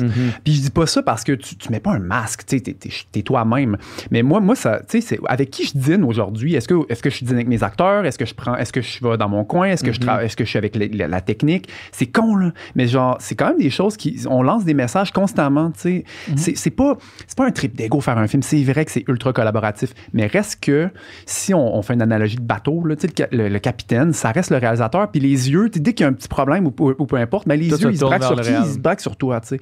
Donc, c'est toi, tu sais, si tu as un stress qui irradie d'une façon qui paralyse, ben c'est toi qui... Oui, tout le monde devient stressé. Si tu as une mauvaise journée, tout le monde a une mauvaise journée. Donc, c'est pour ça que je dis tu performes dans un sens. Tu sais, il y a des fois, il faut faire l'examen de conscience puis de se dire, OK, là, il faut que je fasse, tu sais, faut que je prenne sur moi, je devrais faire ça pour que le bateau aille dans le bon sens. Bon, bref. C'est vraiment un test de capacité de leadership. Là, de leadership, ben, peut-être. Oui, c'est ça. Puis oui, mettre la musique, c'est drôle encore là. Ça me surprend pas, je l'avais pas entendu celle-là, mais je sais que moi-même, je fais ça. Puis je suis sûr qu'il doit faire la même chose, là. Mais tu sais, moi, je faisais des CD, là. Ben, moi, je suis old school, là. Je gravais des CD, mais tu sais, ou des playlists. Je suis sûr qu'il fait des playlists. Oui, c'est sûr, tu sais. On connaît. Ça paraît trop, tu sais. C'est tous des petits détails qui fait, je te donne tout ça, va dans ton coin avec ça macère, il y a quelque chose qui tu sais, l'acteur vit, rentre un peu dans ta tête, dans ce que tu aimes, puis de ce que tu aimerais du personnage, puis ensuite tu reviens sur le plateau, puis là on peut être plus pragmatique, parce que c'est plus le temps, là, on psychanalyse pas le passé du personnage sur le plateau. Là. Un plateau, sur l'analogie, c'est tu sors sur un éboulement, là, tu sais, tout va vite, tes décisions, tu les prends beaucoup à l'instinct, c'est tu peux pas là, commencer à blablater, là. Il y a juste pas le temps pour ça, tu sais. Mais quand tu as créé l'atmosphère, tu sais. Vraiment créer une bonne atmosphère. Moi, j'ai travaillé souvent avec des enfants, puis c'est tellement vrai que des enfants, je veux dire, si toi, t'es stressé, l'enfant est stressé, il n'y a rien qui se passe. Tu sais, t'es le premier à performer. C'est fou. Mais ce qui est impressionnant, c'est d'avoir la confiance d'arriver sur des plateaux avec des acteurs de renommée, tu sais, internationale, les plus grands, puis quand même d'arriver, puis c'est toi qui es en position de leadership, puis tu peux pas montrer des signes que je suis intimidé par toi. Non, c'est comme... ça, Fait que moi, quand je pense justement à ce gars-là qui va aux États-Unis puis qui dirige les plus grands acteurs, les acteurs avec les auras les plus grandes, tu sais, puis c'est comme... J'arrive, puis c'est moi qui est le chef ici, puis faut pas que je montre de signes que je suis intimidé, que je prends ma place. Ça prend quand même des couilles, là. Ah oui, non, oui, complètement, j'imagine. Mais tu sais, tous les acteurs le disent, ou presque, là, je veux dire, indépendamment de leur statut, ils aiment ça être guidés, accompagnés, dirigés, peu importe le mot qu'on utilise. Disait qu'au final, c'était la même affaire, là, que ce soit ici, c'est ça, exact. avec... que ce soit Nicole Kidman ou que ce soit quelqu'un qu'on connaît. Marc-André Grondin, c'est la même chose, tu sais. Ben oui, tu sais, puis on la sent, la magie, tu sais, des fois, c'est mystérieux, mais comme quand ça passe, il y a quasiment quelque chose, je veux pas utiliser des termes ésotériques, mais tu sais, il y a une électricité qui passe, il y a comme quelque chose, OK, là, c'était vrai, on l'a vécu, genre, on vient de dire coupé, puis il y a comme, OK, on a vécu un moment, là, collectivement, quelque chose d'un peu religieux dans cette expérience-là, parfois, tu sais, surtout les plans qui sont il y a des plans plus musclés que d'autres, hein, tu sais, j'imagine qu'il va y avoir des scènes, Nicole Kidman avec son mari dans Big Little Lies, sacrément, tu sais, tu fais pas 15 prises, là, ça se trouve, c'est la première première est bonne, ta garde parce que c'est calique. Ouais. Mais c'est donc beau de créer un environnement où entre action puis couper, la bulle de temps, elle est magique. Là, je pense que c'est ça. Je pense que Dallas Buyers Club, moi, c'est ça qui m'a ressorti. C'était des scènes tellement fortes. Là. Genre, entre les acteurs, là, des interactions tellement insane que moi, quand j'étais sorti du cinéma, j'étais sur le cul complètement. Ouais, Dallas Buyers Club, c'est drôle, je ne l'ai pas revisité depuis sa sortie. C'est quoi, 2013, Dallas Buyers Club? Je me rappelle beaucoup du stunt des acteurs qui ont gagné. Je dis stunt, je ne veux pas sonner négatif pour autant, mais parce que je pense que la promo a été faite beaucoup là-dessus. C'était vraiment comme... C'est Matthew McConaughey, là, c'est ça. Perdu 40 livres, puis Jared Leto qui est en femme. C'est ça. Qui est dans trans. Exactement. Donc, on dirait que c'est peut-être ça dont je me rappelle plus. Fait qu'on dirait que c'est ça. C'est peut-être le film de tous ceux qu'on va parler que j'ai peur de l'interférence de mon appréciation du film. Je me rappelle, j'ai vraiment aimé ça, mais dans un podcast que j'ai écouté justement avec Jean-Marc Vallée, puis il parlait de Dallas Buyers Club puis de Matthew McConaughey, tu sais. Puis il disait, on est arrivé là, puis on s'est mis à shooter. Puis là, lui, il part, tu sais. Puis là, il dit, moi, pour mon équipe, on s'est regardé. Puis justement, c'était le directeur photo. Puis ils ont comme un moment de fuck, genre, il joue bien trop gros, genre, c'est bien trop caricatural, tu sais. Puis là, il s'est dit, même physiquement, on s'est éloigné. On a fait des plans plus larges parce qu'en close-up, c'était comme too much, ça c'était devenait trop gros. Ça implosait. Non, mais il y a un danger, c'est sûr. C'est ça. Oui. Puis il dit qu'il y a eu cette inquiétude-là tout le long. Puis qu'il est arrivé au montage pour regarder les images. Puis il a fait Chris, il avait raison, ça marche. Ça marche, c'est parfait. C'est fou pareil, hein, tu sais, d'avoir cette. Puis que. Ouais, d'avoir ce doute-là, puis finalement te rendre compte que non, c'est exactement ça qu'il fallait. Ben, puis en plus, je sais pas lui physiquement il est où sur un plateau, mais on peut vivre une expérience crissement différente. Hein. Puis d'ailleurs, c'est pour ça qu'on filme toujours une audition, parce que des fois, il y a quelque chose qui se passe comme humainement parlant, puis là, tu regardes l'image que tu as filmée, puis t'es comme, des fois, ça amplifie vers au mieux ou au pire quelque chose que tu as vu ou que tu n'as pas vu, bon bref. Puis j'imagine qu'il doit pas être la personne, le genre de réalisateur qui s'assoit là, le terme technique, à la beach là, qu'on dit. Il y a comme un gros moniteur où il y a par exemple la personne qui fait la continuité. Il y a tout le monde qui ont un département à regarder, ils vont regarder le plus gros moniteur qui est souvent un petit peu plus à retrait. Souvent, les metteurs en scène... mettons moi, en tout cas, j'aime mieux avoir mon petit moniteur puis être un peu tout seul puis proche des comédiens aussi.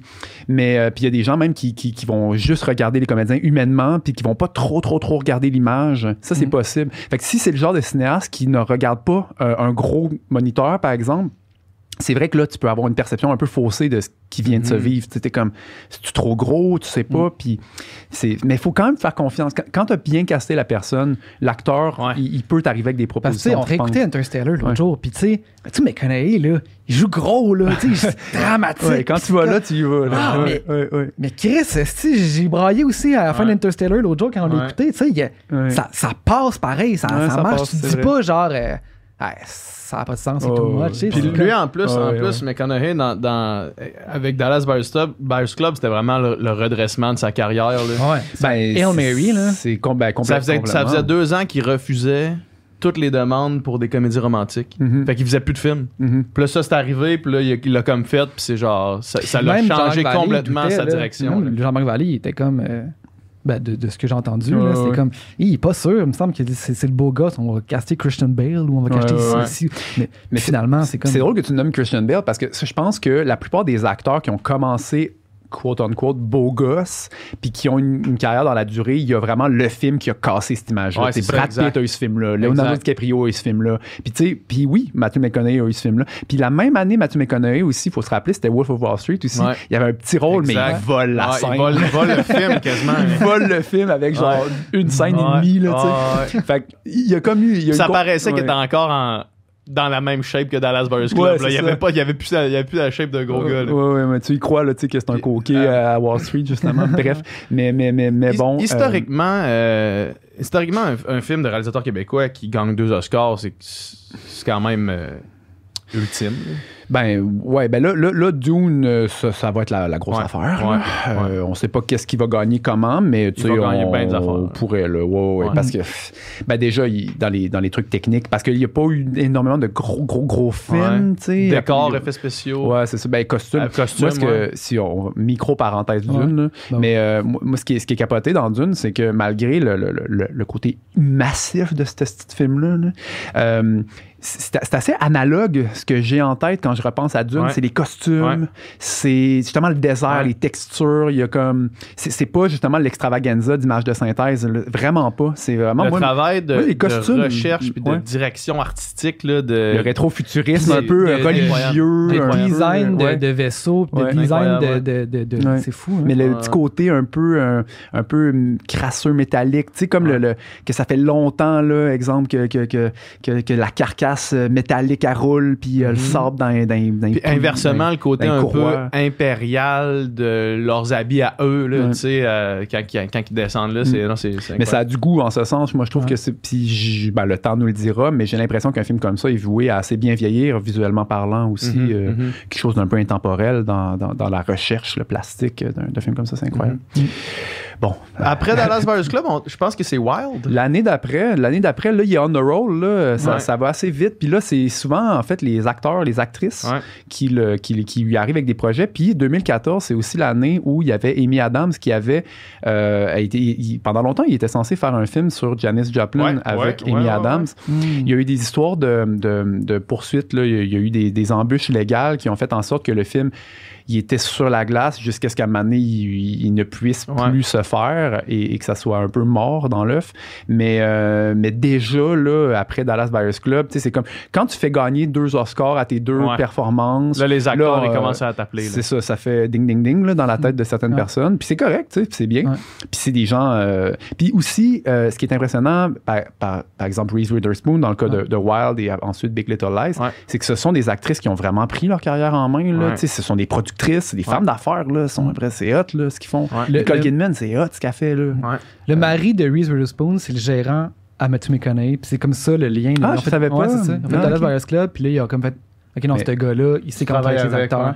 Ben, puis en plus, Wild, je pense que la méthodologie de tournage qu'il préconisait, quand tu fais un film sur quelqu'un qui fait elle fait le Transpacifique, là, c'est 1700, je pense, kilomètres là, de marche, t'as comme un peu pas le choix de la suivre, donc c'est un peu voué à être en lumière naturelle à l'épaule. Donc moi, je pense qu'il y avait comme peut-être ça a fait ding-ding-ding, mais comme dans les deux sens, c'est comme, il va nous arriver avec la bonne façon de filmer pour que ce film-là fonctionne. Puis le montage, la twist au montage. Mais Dallas Buyers Club, si je ne m'abuse, là, c'est pour ça, c'est comme je vous dis, c'est mon plus lointain, mais il n'y a pas énormément de zèle de montage dans ce film-là. Il est plutôt linéaire. Il est moins musical aussi. Il est moins musical aussi de mon souvenir, beaucoup. Parce que là, Wild, on revient dans la musique beaucoup. On est dans la tête du personnage beaucoup par la musique. Je l'ai réécouté aussi récemment, puis ça, c'est... Je les ai toutes réécoutées quasiment. en feu. Mais j'ai réécouté ces 3-là. Plus Sharp Objects. Mais... encore une fois, la musique comme étant un personnage, puis comme étant à l'intérieur du film, tu sais, puis une résonance je trouve vraiment que, tu sais, un film sur quelqu'un qui marche 1700 km, ça peut être longtemps, tu sais, puis genre, faut vraiment que ça soit bien fait pour que ça soit intéressant. Puis je trouve que justement, la manière que comme on se sent dans sa tête à elle, qu'il y a des tunes qui jouent, mais des fois, c'est juste elle qui chantonne un peu, c'est vraiment tu te sens à l'intérieur de sa tête, là. C'est vraiment bien fait. Non, exactement, c'est ça. Comme une caisse de résonance de son émotion, de sa psyché, puis ça passe super bien. Moi, je me rappelle, oui. Après, c'est pas un de mes favoris. Il m'a laissé indifférent. Je me rappelle avoir été extrêmement déçu. Tu sais, en sortant de Dallas Buyers Club, je me rappelle m'être dit comme, hey, là, genre... ça va être fou son prochain, c'est sûr ça va être incroyable. Je me rappelle être allé au cinéma, peut-être que mes attentes étaient trop hautes, mais je me rappelle que c'est de tous ces films, c'est de loin lui qui m'a laissé le plus. Ah ouais, moi c'est le suivant. Moi c'est Demolition, toi, non? J'ai même pas vu, moi, Demolition. OK. Mais moi, Wild, ça m'a pas fait grand-chose.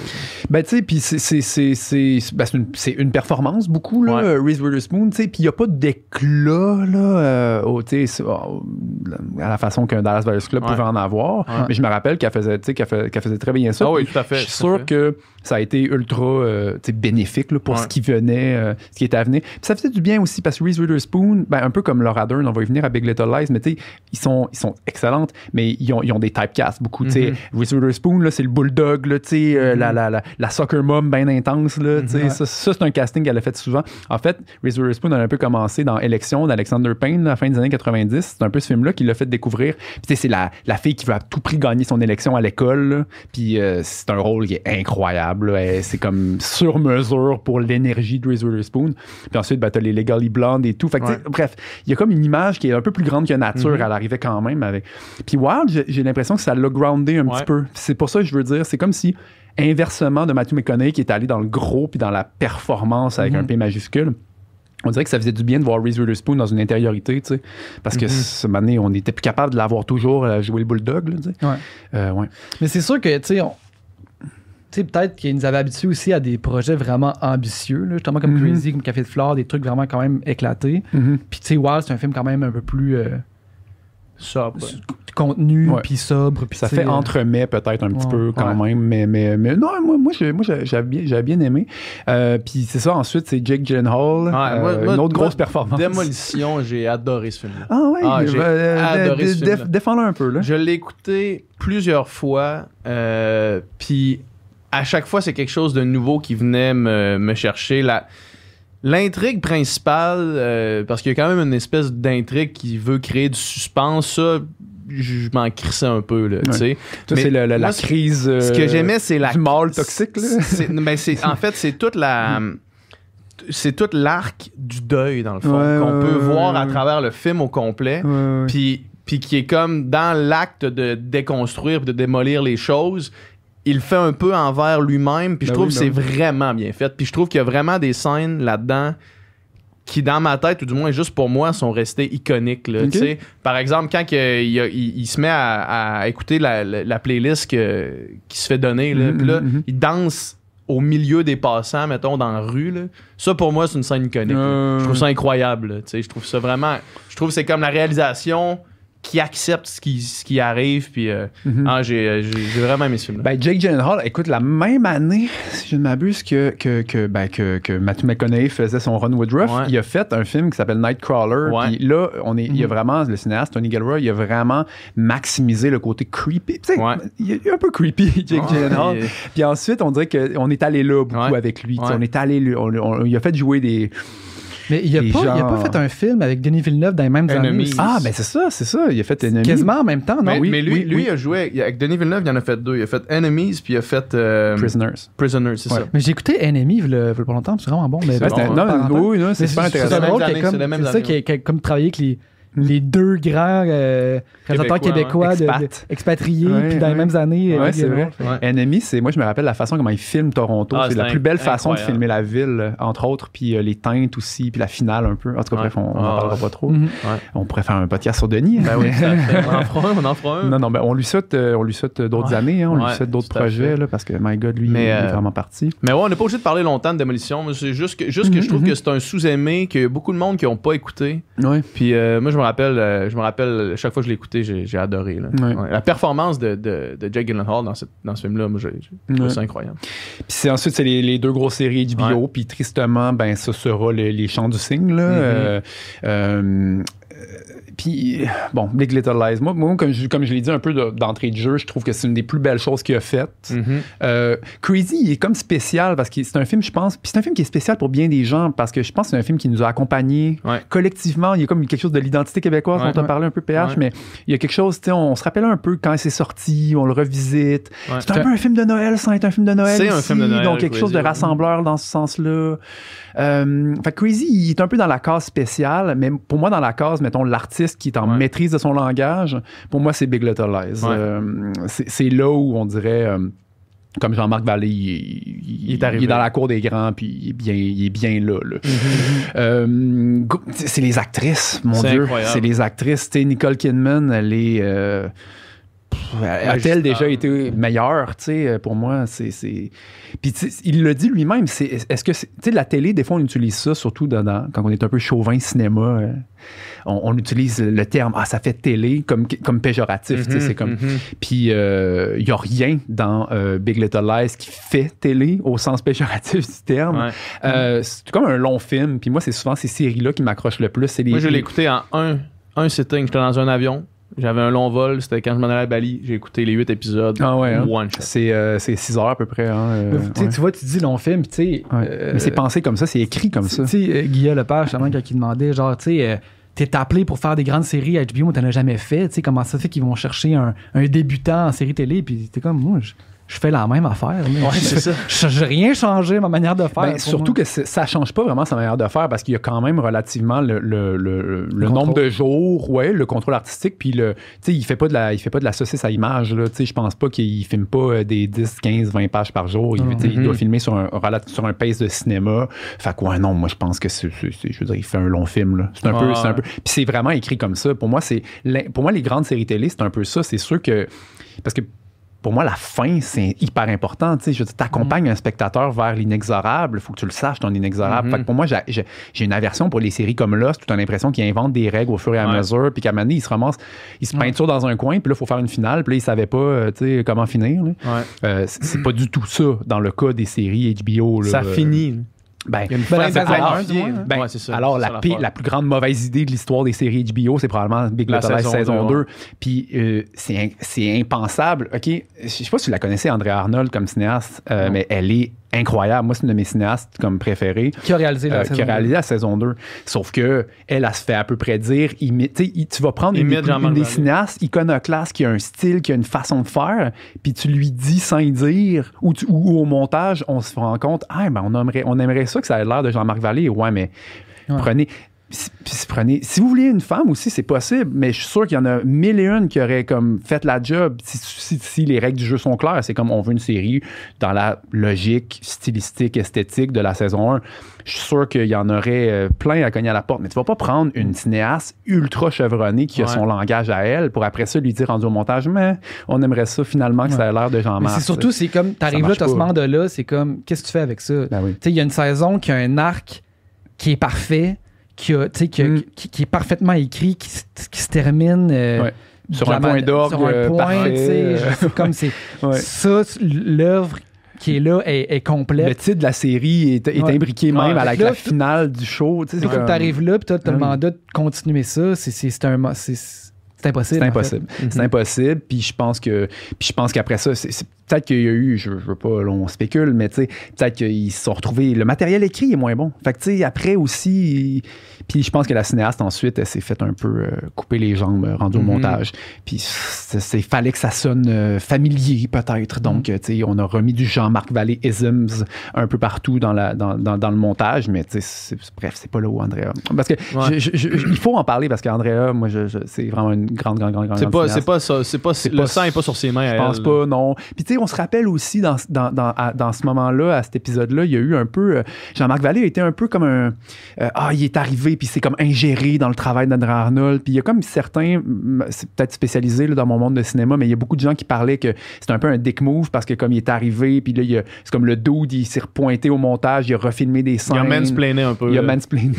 Puis, alors que la vérité est beaucoup plus complexe que ça. Maintenant, on le sait, là, bref. Mais mais c'était juste comme une mauvaise idée à la base. Je pense de faire une saison 2 à ce show qui était magnifique. Moi, c'est une des affaires. Big Little Lies, je me rappelle, m'a dit, j'ai rarement vu une ambiance aussi bien établie.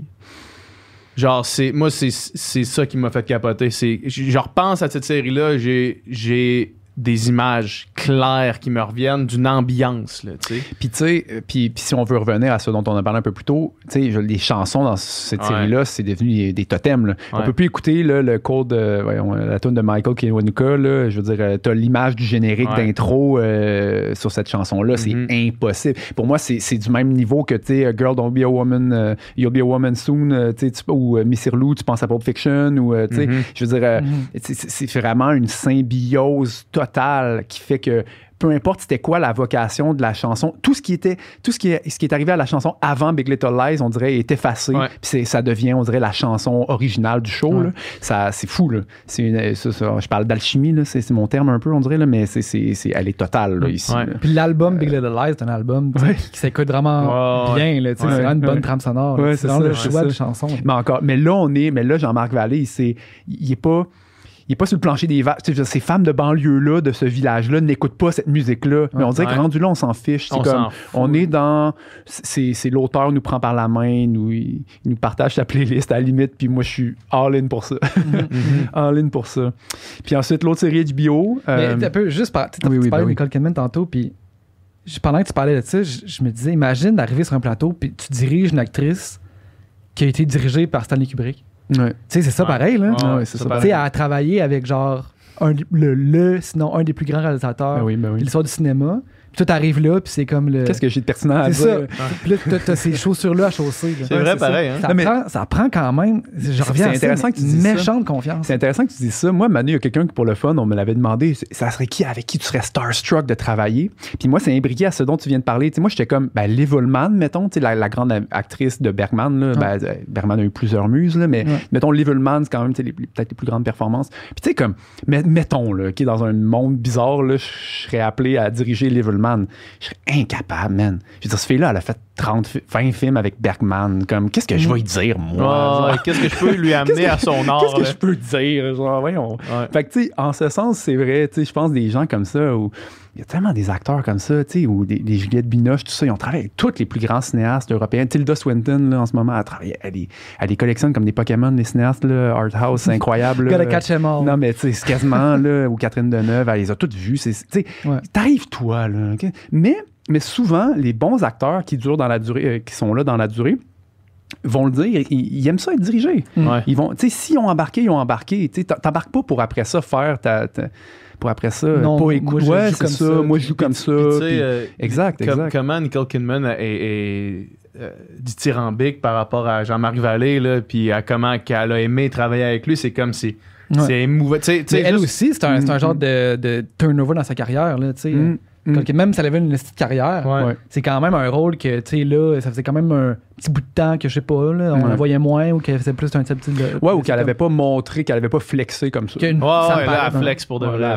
Puis tu parlais des scènes qui filmaient Nicole Kidman, puis les scènes avec son mari, d'espèces de violence qui se transforment en sexualité, puis il en parlait Jean-Marc Vallée sur le plateau, tout le monde en parle, là, mais sur le plateau, pendant que ça se tourne, ces affaires-là, là, ça doit être là, la chose la plus drainante au monde entier, là. Ça doit être terrible, man, des scènes de même, là, à filmer. Là. Ben, tu sais, oui, parce que tu vas... un bon acteur, ben, ça creuse. Ça creuse dans des vraies émotions quand même. Tu sais, oui, on fait un script, mais un scénario, mais oui. Puis aller faire tu sais, c'est comme... man, ça doit être incroyable. Mais je pense que, tu sais, c'est ça. Les Reese Witherspoon, les Nicole Kidman, quand ils écrivent... Tu sais, ils ont ce show-là entre les mains, là, ce scénario-là entre les mains. Ils vont chercher un cinéaste qui savent qu'il peut aller intense, qui peut les pousser. C'est parce que ça leur tente. Ben oui, c'est ça, exact. C'est des beaux défis d'acteurs, tu sais. Fait que, je veux dire, tu le sais que c'est ça, effectivement. Tu fais pas 15 takes puis tu fais pas exprès, tu sais, de comment dire. Faut que tu saches ce que tu fais pour bien le faire, pour pas le faire refaire à outrance puis perdre la confiance de l'acteur. Ben, tu sais, analogie sportive, hein. Tu sais, mettons que je te demande de faire un 100 mètres à vitesse maximale, là. Puis après ça, 2 minutes plus tard, finalement, faisons un autre. Il va-tu être plus vite ton deuxième? Comme tu m'as fait pendant le tournage de Nadia Butterfly, mon tabarnak. Ouais, un peu, peut-être.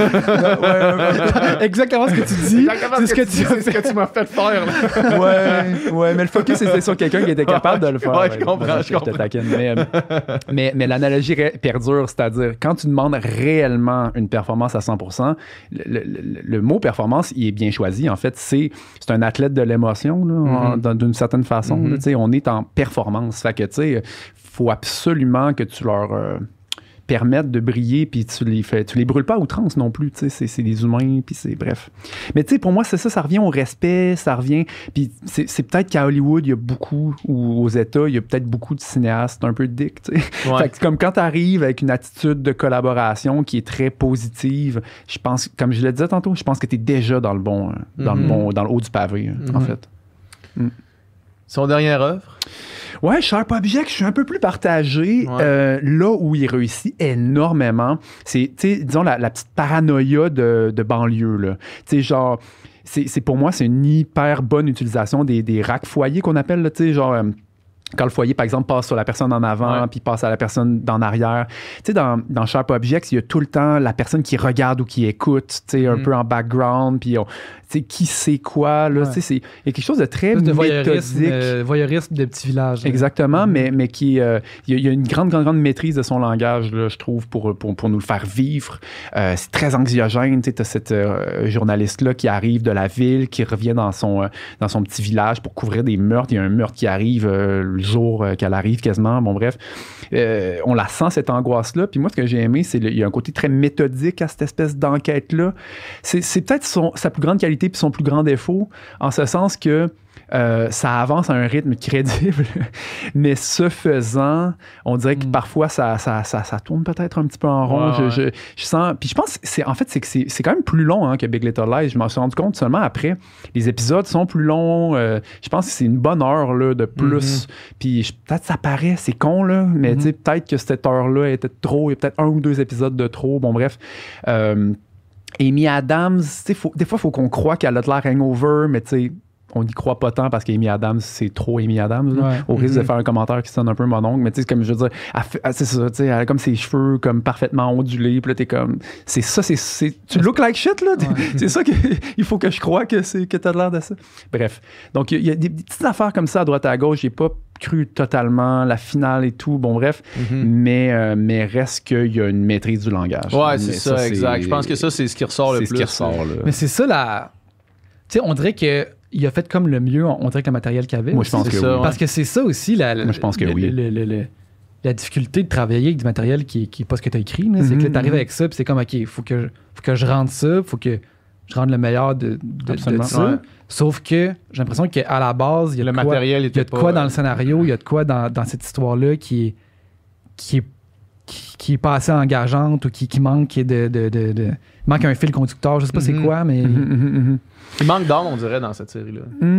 Puis tu sais, mais en même temps, ce que j'ai aimé, c'est une série qui travestit beaucoup les clichés homme-femme, mais dans les films, des trucs d'enquête, tu sais, déjà Amy Adams, tu sais, on dirait que j'avais des images de films noirs, tu sais, de l'enquêteur qui est alcoolo, qui se pointe, puis qui fait son, tu sais, mais là, c'est déjà de féminiser le protagoniste, mais même, bon, on n'en révélera pas trop, mais même ensuite, dans qu'est-ce qui découle, là, au niveau de, tu sais, des hommes, des femmes, il y a vraiment quelque chose d'intéressant, je trouve, dans le dégenrage, puis qui est pas non plus tendancieux. C'est pas comme un dégenrage genre...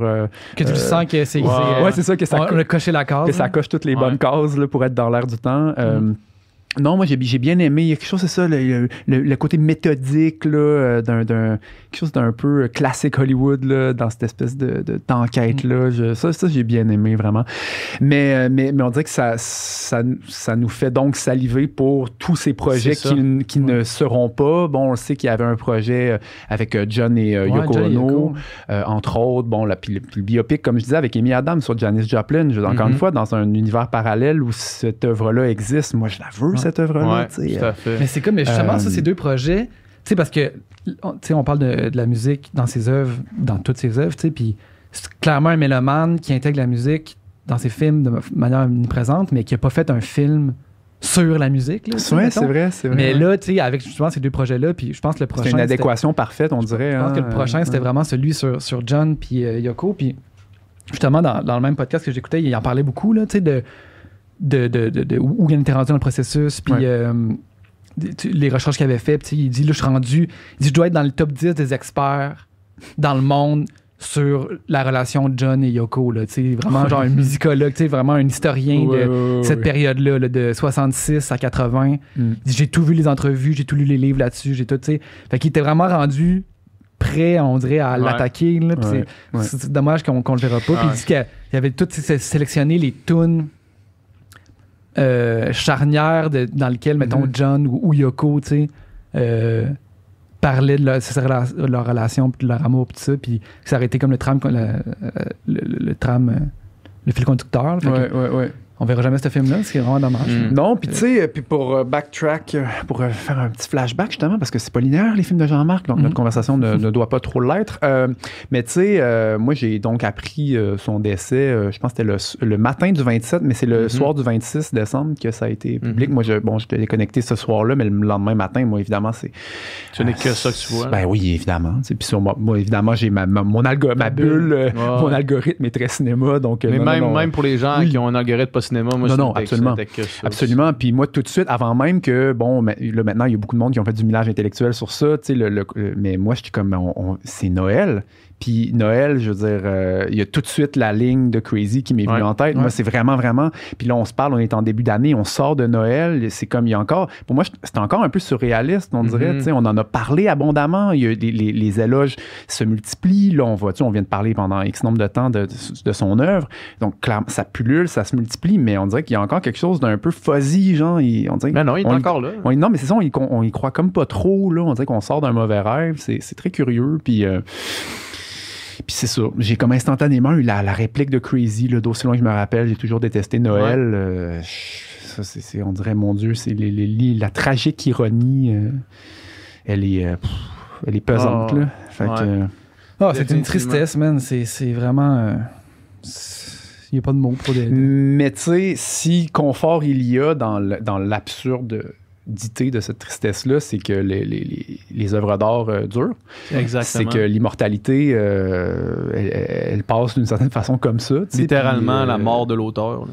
Mais tu sais, Crazy, je pense que ça va toujours rester un des films marquants du cinéma québécois forever, là, tu sais, puis... Absolument, puis le reste de son œuvre aussi, mais ce qu'il a fait avec HBO, avec Big Little Lies, moi, je pense qu'il y a un peu aussi un avant et un après, non, il a vraiment laissé sa marque, sans faire de mauvais jeu de mots, puis, mais c'est ça, c'est ce ticket-là vers l'immortalité, hein, si je peux me permettre la métaphysique, c'est des œuvres d'art valables, vraies, qui résonnent, qui parlent, qui émeuvent, qui inspirent. Puis ça reste. Là. C'est quoi la chose principale que tu gardes avec toi de Jean-Marc Vallée pour la suite des choses, pour ton travail de réalisateur, pour ton... Moi, c'est une ambition, mais une ambition qui se travestit jamais, qui est toujours personnelle. Comme je disais, moi, je trouve ça beau que ce soit quelqu'un qui ait réussi à donc s'attirer tous ces éloges-là, peu importe. Moi, je ne sais pas qu'on court après ça, mais en restant quand même assez lui-même. Puis comme je disais, c'est peut-être cette espèce de début de carrière en semi-faux départ, là, dont on parle pas trop, ces espèces de peut-être ces films américains-là, un peu anonymes, un peu genre je fais ce qu'on me demande, puis j'essaie d'avoir l'air d'un singe savant, puis ensuite, non, écoute, là, peut-être que je me suis un petit peu égaré en faisant ça, puis ensuite, il y a eu plus d'égarement, tu sais. Puis s'il y en a eu un, ben, c'était un peu contre son gré, peut-être, on parlait du montage de Queen Victoria ou peu importe, de Young Victoria, mais moi, c'est d'avoir réussi à être autant... fidèle à ses manières, à son style dans plein de sujets différents, puis d'avoir réussi effectivement à émouvoir. Écoute, je patine peut-être un peu, mais non, c'est d'être réussir à être un artiste singulier dans une machine un peu. Ça, c'est, mon Dieu, ils sont rares. Ils sont rares, hein? Puis c'est pas juste parce que c'est un Québécois. Là. Je dirais ça, je serais un podcast plus peut-être niché sur le cinéma, qu'on parlerait d'un cinéaste comme lui. Mais s'il était hongrois, je pourrais dire la même chose. Là.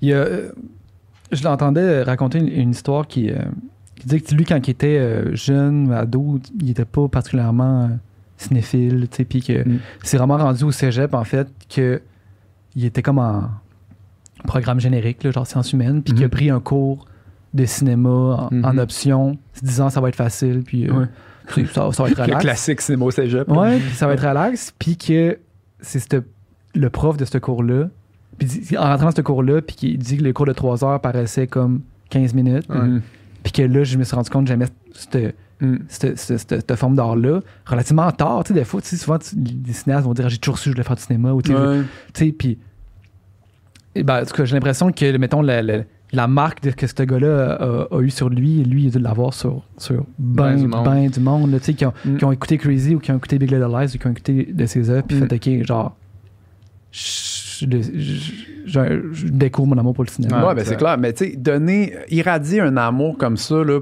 parce que tu sais, je trouve qu'il y a trop de médias mainstream qui incitent les gens à ne pas être curieux. Ça, je trouve que c'est d'une énormité. C'est tragique. Tu sais, quand tu fais des articles sur genre, tel film, mais allez pas le voir, là, c'est trop weird, ou c'est trop ci, ou c'est pas assez ça, ou c'est. Tu sais, moi, je suis comme, man, genre, invitons donc la curiosité, puis donnons la piqûre, c'est ça qui est beau, tu sais. Je sais que lui, il le faisait beaucoup, moi, à mon échelle, tu sais, quand on me demande des fois d'aller parler dans des écoles, de voir des étudiants, je le fais tout le temps parce que je sais à quel point ça a été important pour moi. C'est ça qui a fait en sorte que, ben moi aussi, hein, j'allais pas nécessairement être cinéaste à 15-16 ans, mais c'est rendu cégep, université. Quand j'ai eu ces rencontres-là, ces électrochocs-là, c'est là que ça m'a vraiment conforté, puis de me dire, OK, non, j'y vais all-in là-dedans. Bref. Puis c'est donner cette piqûre-là, là, ça vaut quelque chose. Puis il était vraiment instrumental là, parmi les cinéastes québécois là, qui faisaient ça. Donc voilà, écoute. On le regrette, c'est triste. Ouais, mais avant de terminer le podcast, Pascal, on a le chef des listes devant nous autres. Puis là, on est en début d'année. Ah ouais. C'est quoi ton top 5 des films de 2021? Parce que je sais, là, je te demande un top 5 pour les gens qui nous écoutent. Là, vous allez dire, ben là, tu demandes un top 5, mais si tu le demandes de spot, c'est que Pascal, il y a des listes pour littéralement il connaît tout. par cœur son top 5. Je sais qu'en ce moment, il connaît son top 5 de 5, 4, 3, 2, 1 par cœur pour l'année 2021. Ouais, écoute. Puis on pourra même mettre, tu as sûrement un lien là, vers une liste. Mon Letterboxd. On mettra ça dans la description là, sur YouTube, le lien vers ton... C'est ton top 20. Top. Moi, je suis pas sur Instagram, mais je suis sur Letterboxd. Voici autopromo. Non. Mais, écoute, 5 films. Non, mais je pourrais peut-être... je vais skipper, mais vraiment plus obscurs qui sont genre pas disponibles nulle part parce que je les ai vus en festival. Parce que, tu sais, je vais faire un petit flex. Là. Non, mais tu sais, il y en a que j'ai vus à Cannes puis qui sont pas encore distribués. Tu sais, dis de même, ça se plug dans une conversation. Mais je vais commencer avec un pic mainstream. Okay. Moi, c'est mon film, mon gros... mon pic mainstream de streaming américain, mettons, j'ai adoré Pig de Michael Sarnowski. Avec du Nicolas Cage, je sais à quel point PH, incroyable. C'est vraiment superbe. Un fan de Nicolas Cage. Mais un film, t'aimerais vraiment ça. Un film d'atmosphère. C'est un film de mood, d'atmosphère. C'est comme si Nicolas Cage, on dirait qu'il a pété des coches dans les 10 dernières années au cinéma, puis là, il y a comme quelqu'un qui s'est dit non, on va prendre Nicolas Cage, mais on va le faire quelque chose d'autre. Puis, non, mais Epic, c'est vraiment super. Ça, c'est mon penchant mainstream sur les plateformes de streaming. Mon mainstream cinéma, là, c'est The Last Duel de Ridley Scott. Papy Ridley, 83 ans, scénario Ben Affleck, Matt Damon. Là, est-ce que c'est vrai qu'il veut faire un Gladiator 2? J'en ai même pas entendu parler. Fait que ça doit pas être vrai. Non, ben... je sais pas quelles sont tes sources. OK, continuons. Non, mais The Last Duel, c'est vraiment super. Mais mettons mon top 4, sinon, encore américain, Red Rocket de Sean Baker. Sean Baker, pour ceux qui sauraient, il a fait un film qui s'appelle Tangerine, qui est magnifique, mais il a fait aussi The Florida Project, qui est un immense film américain dans les dernières années. Son nouveau film, c'est sur un porn star qui revient, il est fauché, il arrive de LA, il retourne dans son patelin, puis là, il veut se refaire, tu sais, mais comme, tu suis un personnage, un peu comme si vous avez aimé Uncut Gems, tu sais, c'est le genre de personnage ultra cringe qui butine de mauvaises décisions en mauvaises décisions, puis que tu sais, c'est pas politically correct, là, c'est vraiment wrong, là, comme tout c'est ça, bref. Red Rocket, c'est une astuce de montagne russe. Numéro 3, je mettrais Annette de Léo Carax. Musique, on adore ou on déteste, hein, je pense. Moi, j'adore. C'est ça. C'était le film d'ouverture de Cannes cette année, puis je pense que c'est un statement parce que c'est un électrochoc. C'est comme un éloge au cinéma. Tu sais, dès que le cinéma parle, il y a de la musique. Tu sais, dès que ça a pu parler, ça a pu chanter, le cinéma. Puis on dirait que on sort de la pandémie. Ben là, on sort plus de la pandémie, là, merci Omicron. Là. Mais mettons, à l'été, l'année passée, on pensait qu'on s'en sortait. Puis je pense que c'était le parfait message. Genre, le cinéma vive le cinéma. Annette. C'est le genre de film qui utilise tous les codes de la comédie musicale, mais en les twistant et en les rendant weird. Là. C'est comme si tu prenais... Tu sais, cette année aussi, il y a West Side Story qui est sorti. C'est comme si tu prenais ça puis tu le mettais dans un filtre, le filtre tu le mets dans la disto, dans le fond. Tu mets dans la disto. Tu le plugues dans une pédale de disto. Là. C'est vrai. Mais non, mais Annette, mais tu sais, qu'on aime ou qu'on déteste, si on aime le cinéma, il est à voir. C'est vraiment une claque. Puis mes deux premiers, c'est le même cinéaste. C'est un peu niché, mais il s'appelle Ryosuke Hamaguchi. Donc déjà, il a fait 2 longs métrages courts-métrages. Un qui a été primé à Berlin, un qui a été primé, encore une fois, à Cannes. Il a gagné le prix du scénario. Mon film de l'année, ça s'appelle Drive My Car. Sur un metteur en scène de théâtre qui a perdu sa femme, puis là ensuite il peut pas conduire de sa voiture à cause des assurances, il a une chauffeuse. Peu importe quel synopsis je vais en faire, ça sera vraiment vraiment moins bon que le film. Tu sais, ce genre de film qui a énormément d'humanité, qui parle à notre âme, qui parle à en l'humain en nous, puis qui est tellement juste brillant, intelligent, bien fait, tight. Ça c'est Drive My Car, puis il a fait un autre film qui s'appelle Wheel of Fortune and Fantasy, qui est un film très curieux. Lui, dans le fond, ce gars-là, il a fait des 2 top films de 2021. Ouais. C'est un peu un statement là, que je les mette 1 et 2. Là, Wheel of Fortune, j'aurais peut-être pu le mettre pas 2e, mais comme, écoute, je suis comme, non, c'est le cinéaste. Pour moi, c'est un peu comme quand j'ai rencontré Ashghar Farhadi début 2010, quand j'avais vu A Separation, puis j'ai fait, mais c'est qui ce cinéaste-là? Puis là, j'ai fouillé dans ses films d'avant, puis j'ai fait, OK, non, c'est un des immenses cinéastes au monde. Pour moi, Ryosuke Hamaguchi, ça a été une de mes rencontres cinéma là, marquantes. Puis c'est beau, on dirait, j'en ai quand même vu en crise des films. Puis c'est beau quand justement je découvre un auteur que je suis comme, my God, je savais pas qu'il existait ce japonais-là qui parle à mon âme là, directement, tu sais. C'est incroyable. Mais Drive My Car, là, pour moi, c'est le film de l'année. Puis la dernière fois qu'on s'est parlé, quand t'es venu pour parler de Nadia Butterfly, t'avais un projet sur le grill, mais ton projet a changé. Ouais. Fait que là, tu travailles sur quoi en ce moment? Ouais, c'est ça. Ben oui, puis là, en plus, c'est très concret parce qu'on a une belle nouvelle en fin d'année 2021. Avant le décès de Jean-Marc. On a une belle nouvelle, c'est qu'en fait, on a le feu vert de la SODEC donc pour la production de mon prochain long-métrage de fiction. Ça s'appelle Les Chambres Rouges. Oui, c'est ça, c'est une balle courbe parce que j'ai passé 2020 à co-scénariser un film sur les filles du roi. Un film d'époque, j'en avais même parlé à ce micro-ci, un petit peu, là. Et puis finalement, les aléas du financement, puis c'est un film qui peut pas se tourner COVID déjà. C'est un film de gens en sardine dans un bateau avec la maladie et tout, donc impossible avec les mesures en place. Mais ça, c'est pas la vraie raison. La vraie raison, c'est que c'était trop ambitieux. C'est un film qu'on peut pas faire à moitié. C'est-à-dire, il y a comme une genre de ligne imaginaire en dessous de laquelle, bon, évidemment, on parle d'argent, mais en dessous de laquelle on peut juste pas le faire à la hauteur de nos ambitions. Puis déjà, des films sur les filles du roi, il y en a comme pas vraiment eu. Fait qu'il faut que ça soit bien fait. Puis on veut pas... on peut pas le faire artisanal. Il faut comme y aller. Là. Et voilà. C'est peut-être ton Crazy, là, le film qui est en gestation longtemps, mais quand il va sortir, ça va être... Ben écoute, puis on a travaillé super fort le scénario. On veut faire une coproduction peut-être avec l'Europe, avoir des acteurs et de France et du Québec. Bon, bref. Fait que ça s'enligne pour être un gros projet, mais il est sur la glace active parce que, c'est-à-dire la production continue à faire ce qu'elle a à faire pour que ça se fasse. Mais on s'est dit, regarde, tu sais quoi, on va faire un film qui peut se faire dans le contexte québécois relativement rapidement. Et fort heureusement, j'avais une autre idée qui est venue d'une amie à ma copine qui a été jurée au procès Magnota. Très glauque. Mais puis qui voyait à tous les jours les deux mêmes filles qui venaient assister au procès puis qui ont comme su, ben non, ben eux, ce sont des fans, en fait. Ce sont des femmes qui sont obsédées par Magnota, qui sont amoureuses ou bon... Et puis là, donc, le phénomène des groupies de tueurs, là, on dirait, m'a comme vraiment fasciné. J'ai fait beaucoup de recherches là-dessus. C'est un phénomène qui date pas d'hier, mais qui est exacerbé par les médias sociaux, bien évidemment. Et, tu sais, je veux dire, n'importe quel tueur va avoir ses fanpages, là. Puis, tu sais, même pas underground, là. Il y a je veux dire, le tueur, là, qui a tué 77 personnes, là, sur l'île, là, en Norvège, là, il y a comme des dizaines et des dizaines de pages sur Facebook, là, de gens qui l'aiment, là, ou autres, là. Tu sais, c'est fou, là. Charles Manson recevait 20 000 lettres par année en prison. Terrible, hein? Des demandes de mariage à tous les jours. Fait que c'est capoté. La réflexion, bon, je veux pas épiloguer, mais la réflexion, c'est que plus le tueur est médiatisé, c'est une courbe directement proportionnelle. C'est-à-dire, plus le tueur est traité en rockstar, plus il y a des fans. C'est littéralement ça. Puis pourquoi les femmes tueuses en série ont peut-être pas autant d'admirateurs, c'est parce que le traitement médiatique, il y a un double standard. Les femmes tueuses, déjà, il y en a moins, mais lorsqu'elles sont là, ce sont les castratrices par excellence, les mentes religieuses. Tu t'approches pas de ça avec un bâton, mais les tueurs, il y a un petit côté vampire séduisant, il est jamais bien loin, là, tu sais. Combien plus de séries sur Ted Bundy puis sur ces tueurs-là là, qui avaient un certain charme. C'est tout ça qu'on dit, il était tellement charismatique. Ben, genre, là, tu sais. des fameux pervers narcissiques, psychopathes. Là.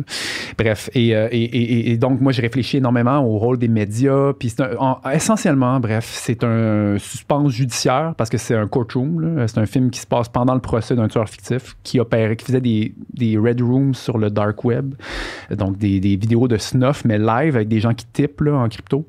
Et encore une fois, c'est de la recherche très glauque qui m'a amené à tout ça. Mais là, il s'est fait pogner. Là, il est jugé, puis on suit finalement ce procès-là et les dénouements du procès, mais du point de vue d'une femme qui est obsédée par lui. Grosso modo. Les chambres rouges. Ouais, c'est vrai. On commence à voir, je fais une parenthèse sur le sujet, là, on commence à avoir un switch pareil de la manière qu'on traite ces affaires-là. Je sais pas si on parle de moins en moins. On parle de moins en moins. On nomme pas les on nomme de moins en moins les tueurs. Là, parce que c'est sûr que quelqu'un qui est, mettons, obsédé par rechercher devenir une espèce d'icône, ça peut être une manière vraiment facile de le devenir. Ben, Magnotta était le paroxysme. Je veux dire, c'était, si on a le psychanalysé lui, c'était cette espèce de quête maladive-là d'attention puis de devenir célèbre, tu sais. Puis bon, il a réussi d'une certaine façon, tu sais. Puis en même temps, je veux dire, c'est pas tout le monde qui peut nommer Jun Lin, là. C'est pas tout le monde qui sait la victime de Magnotta.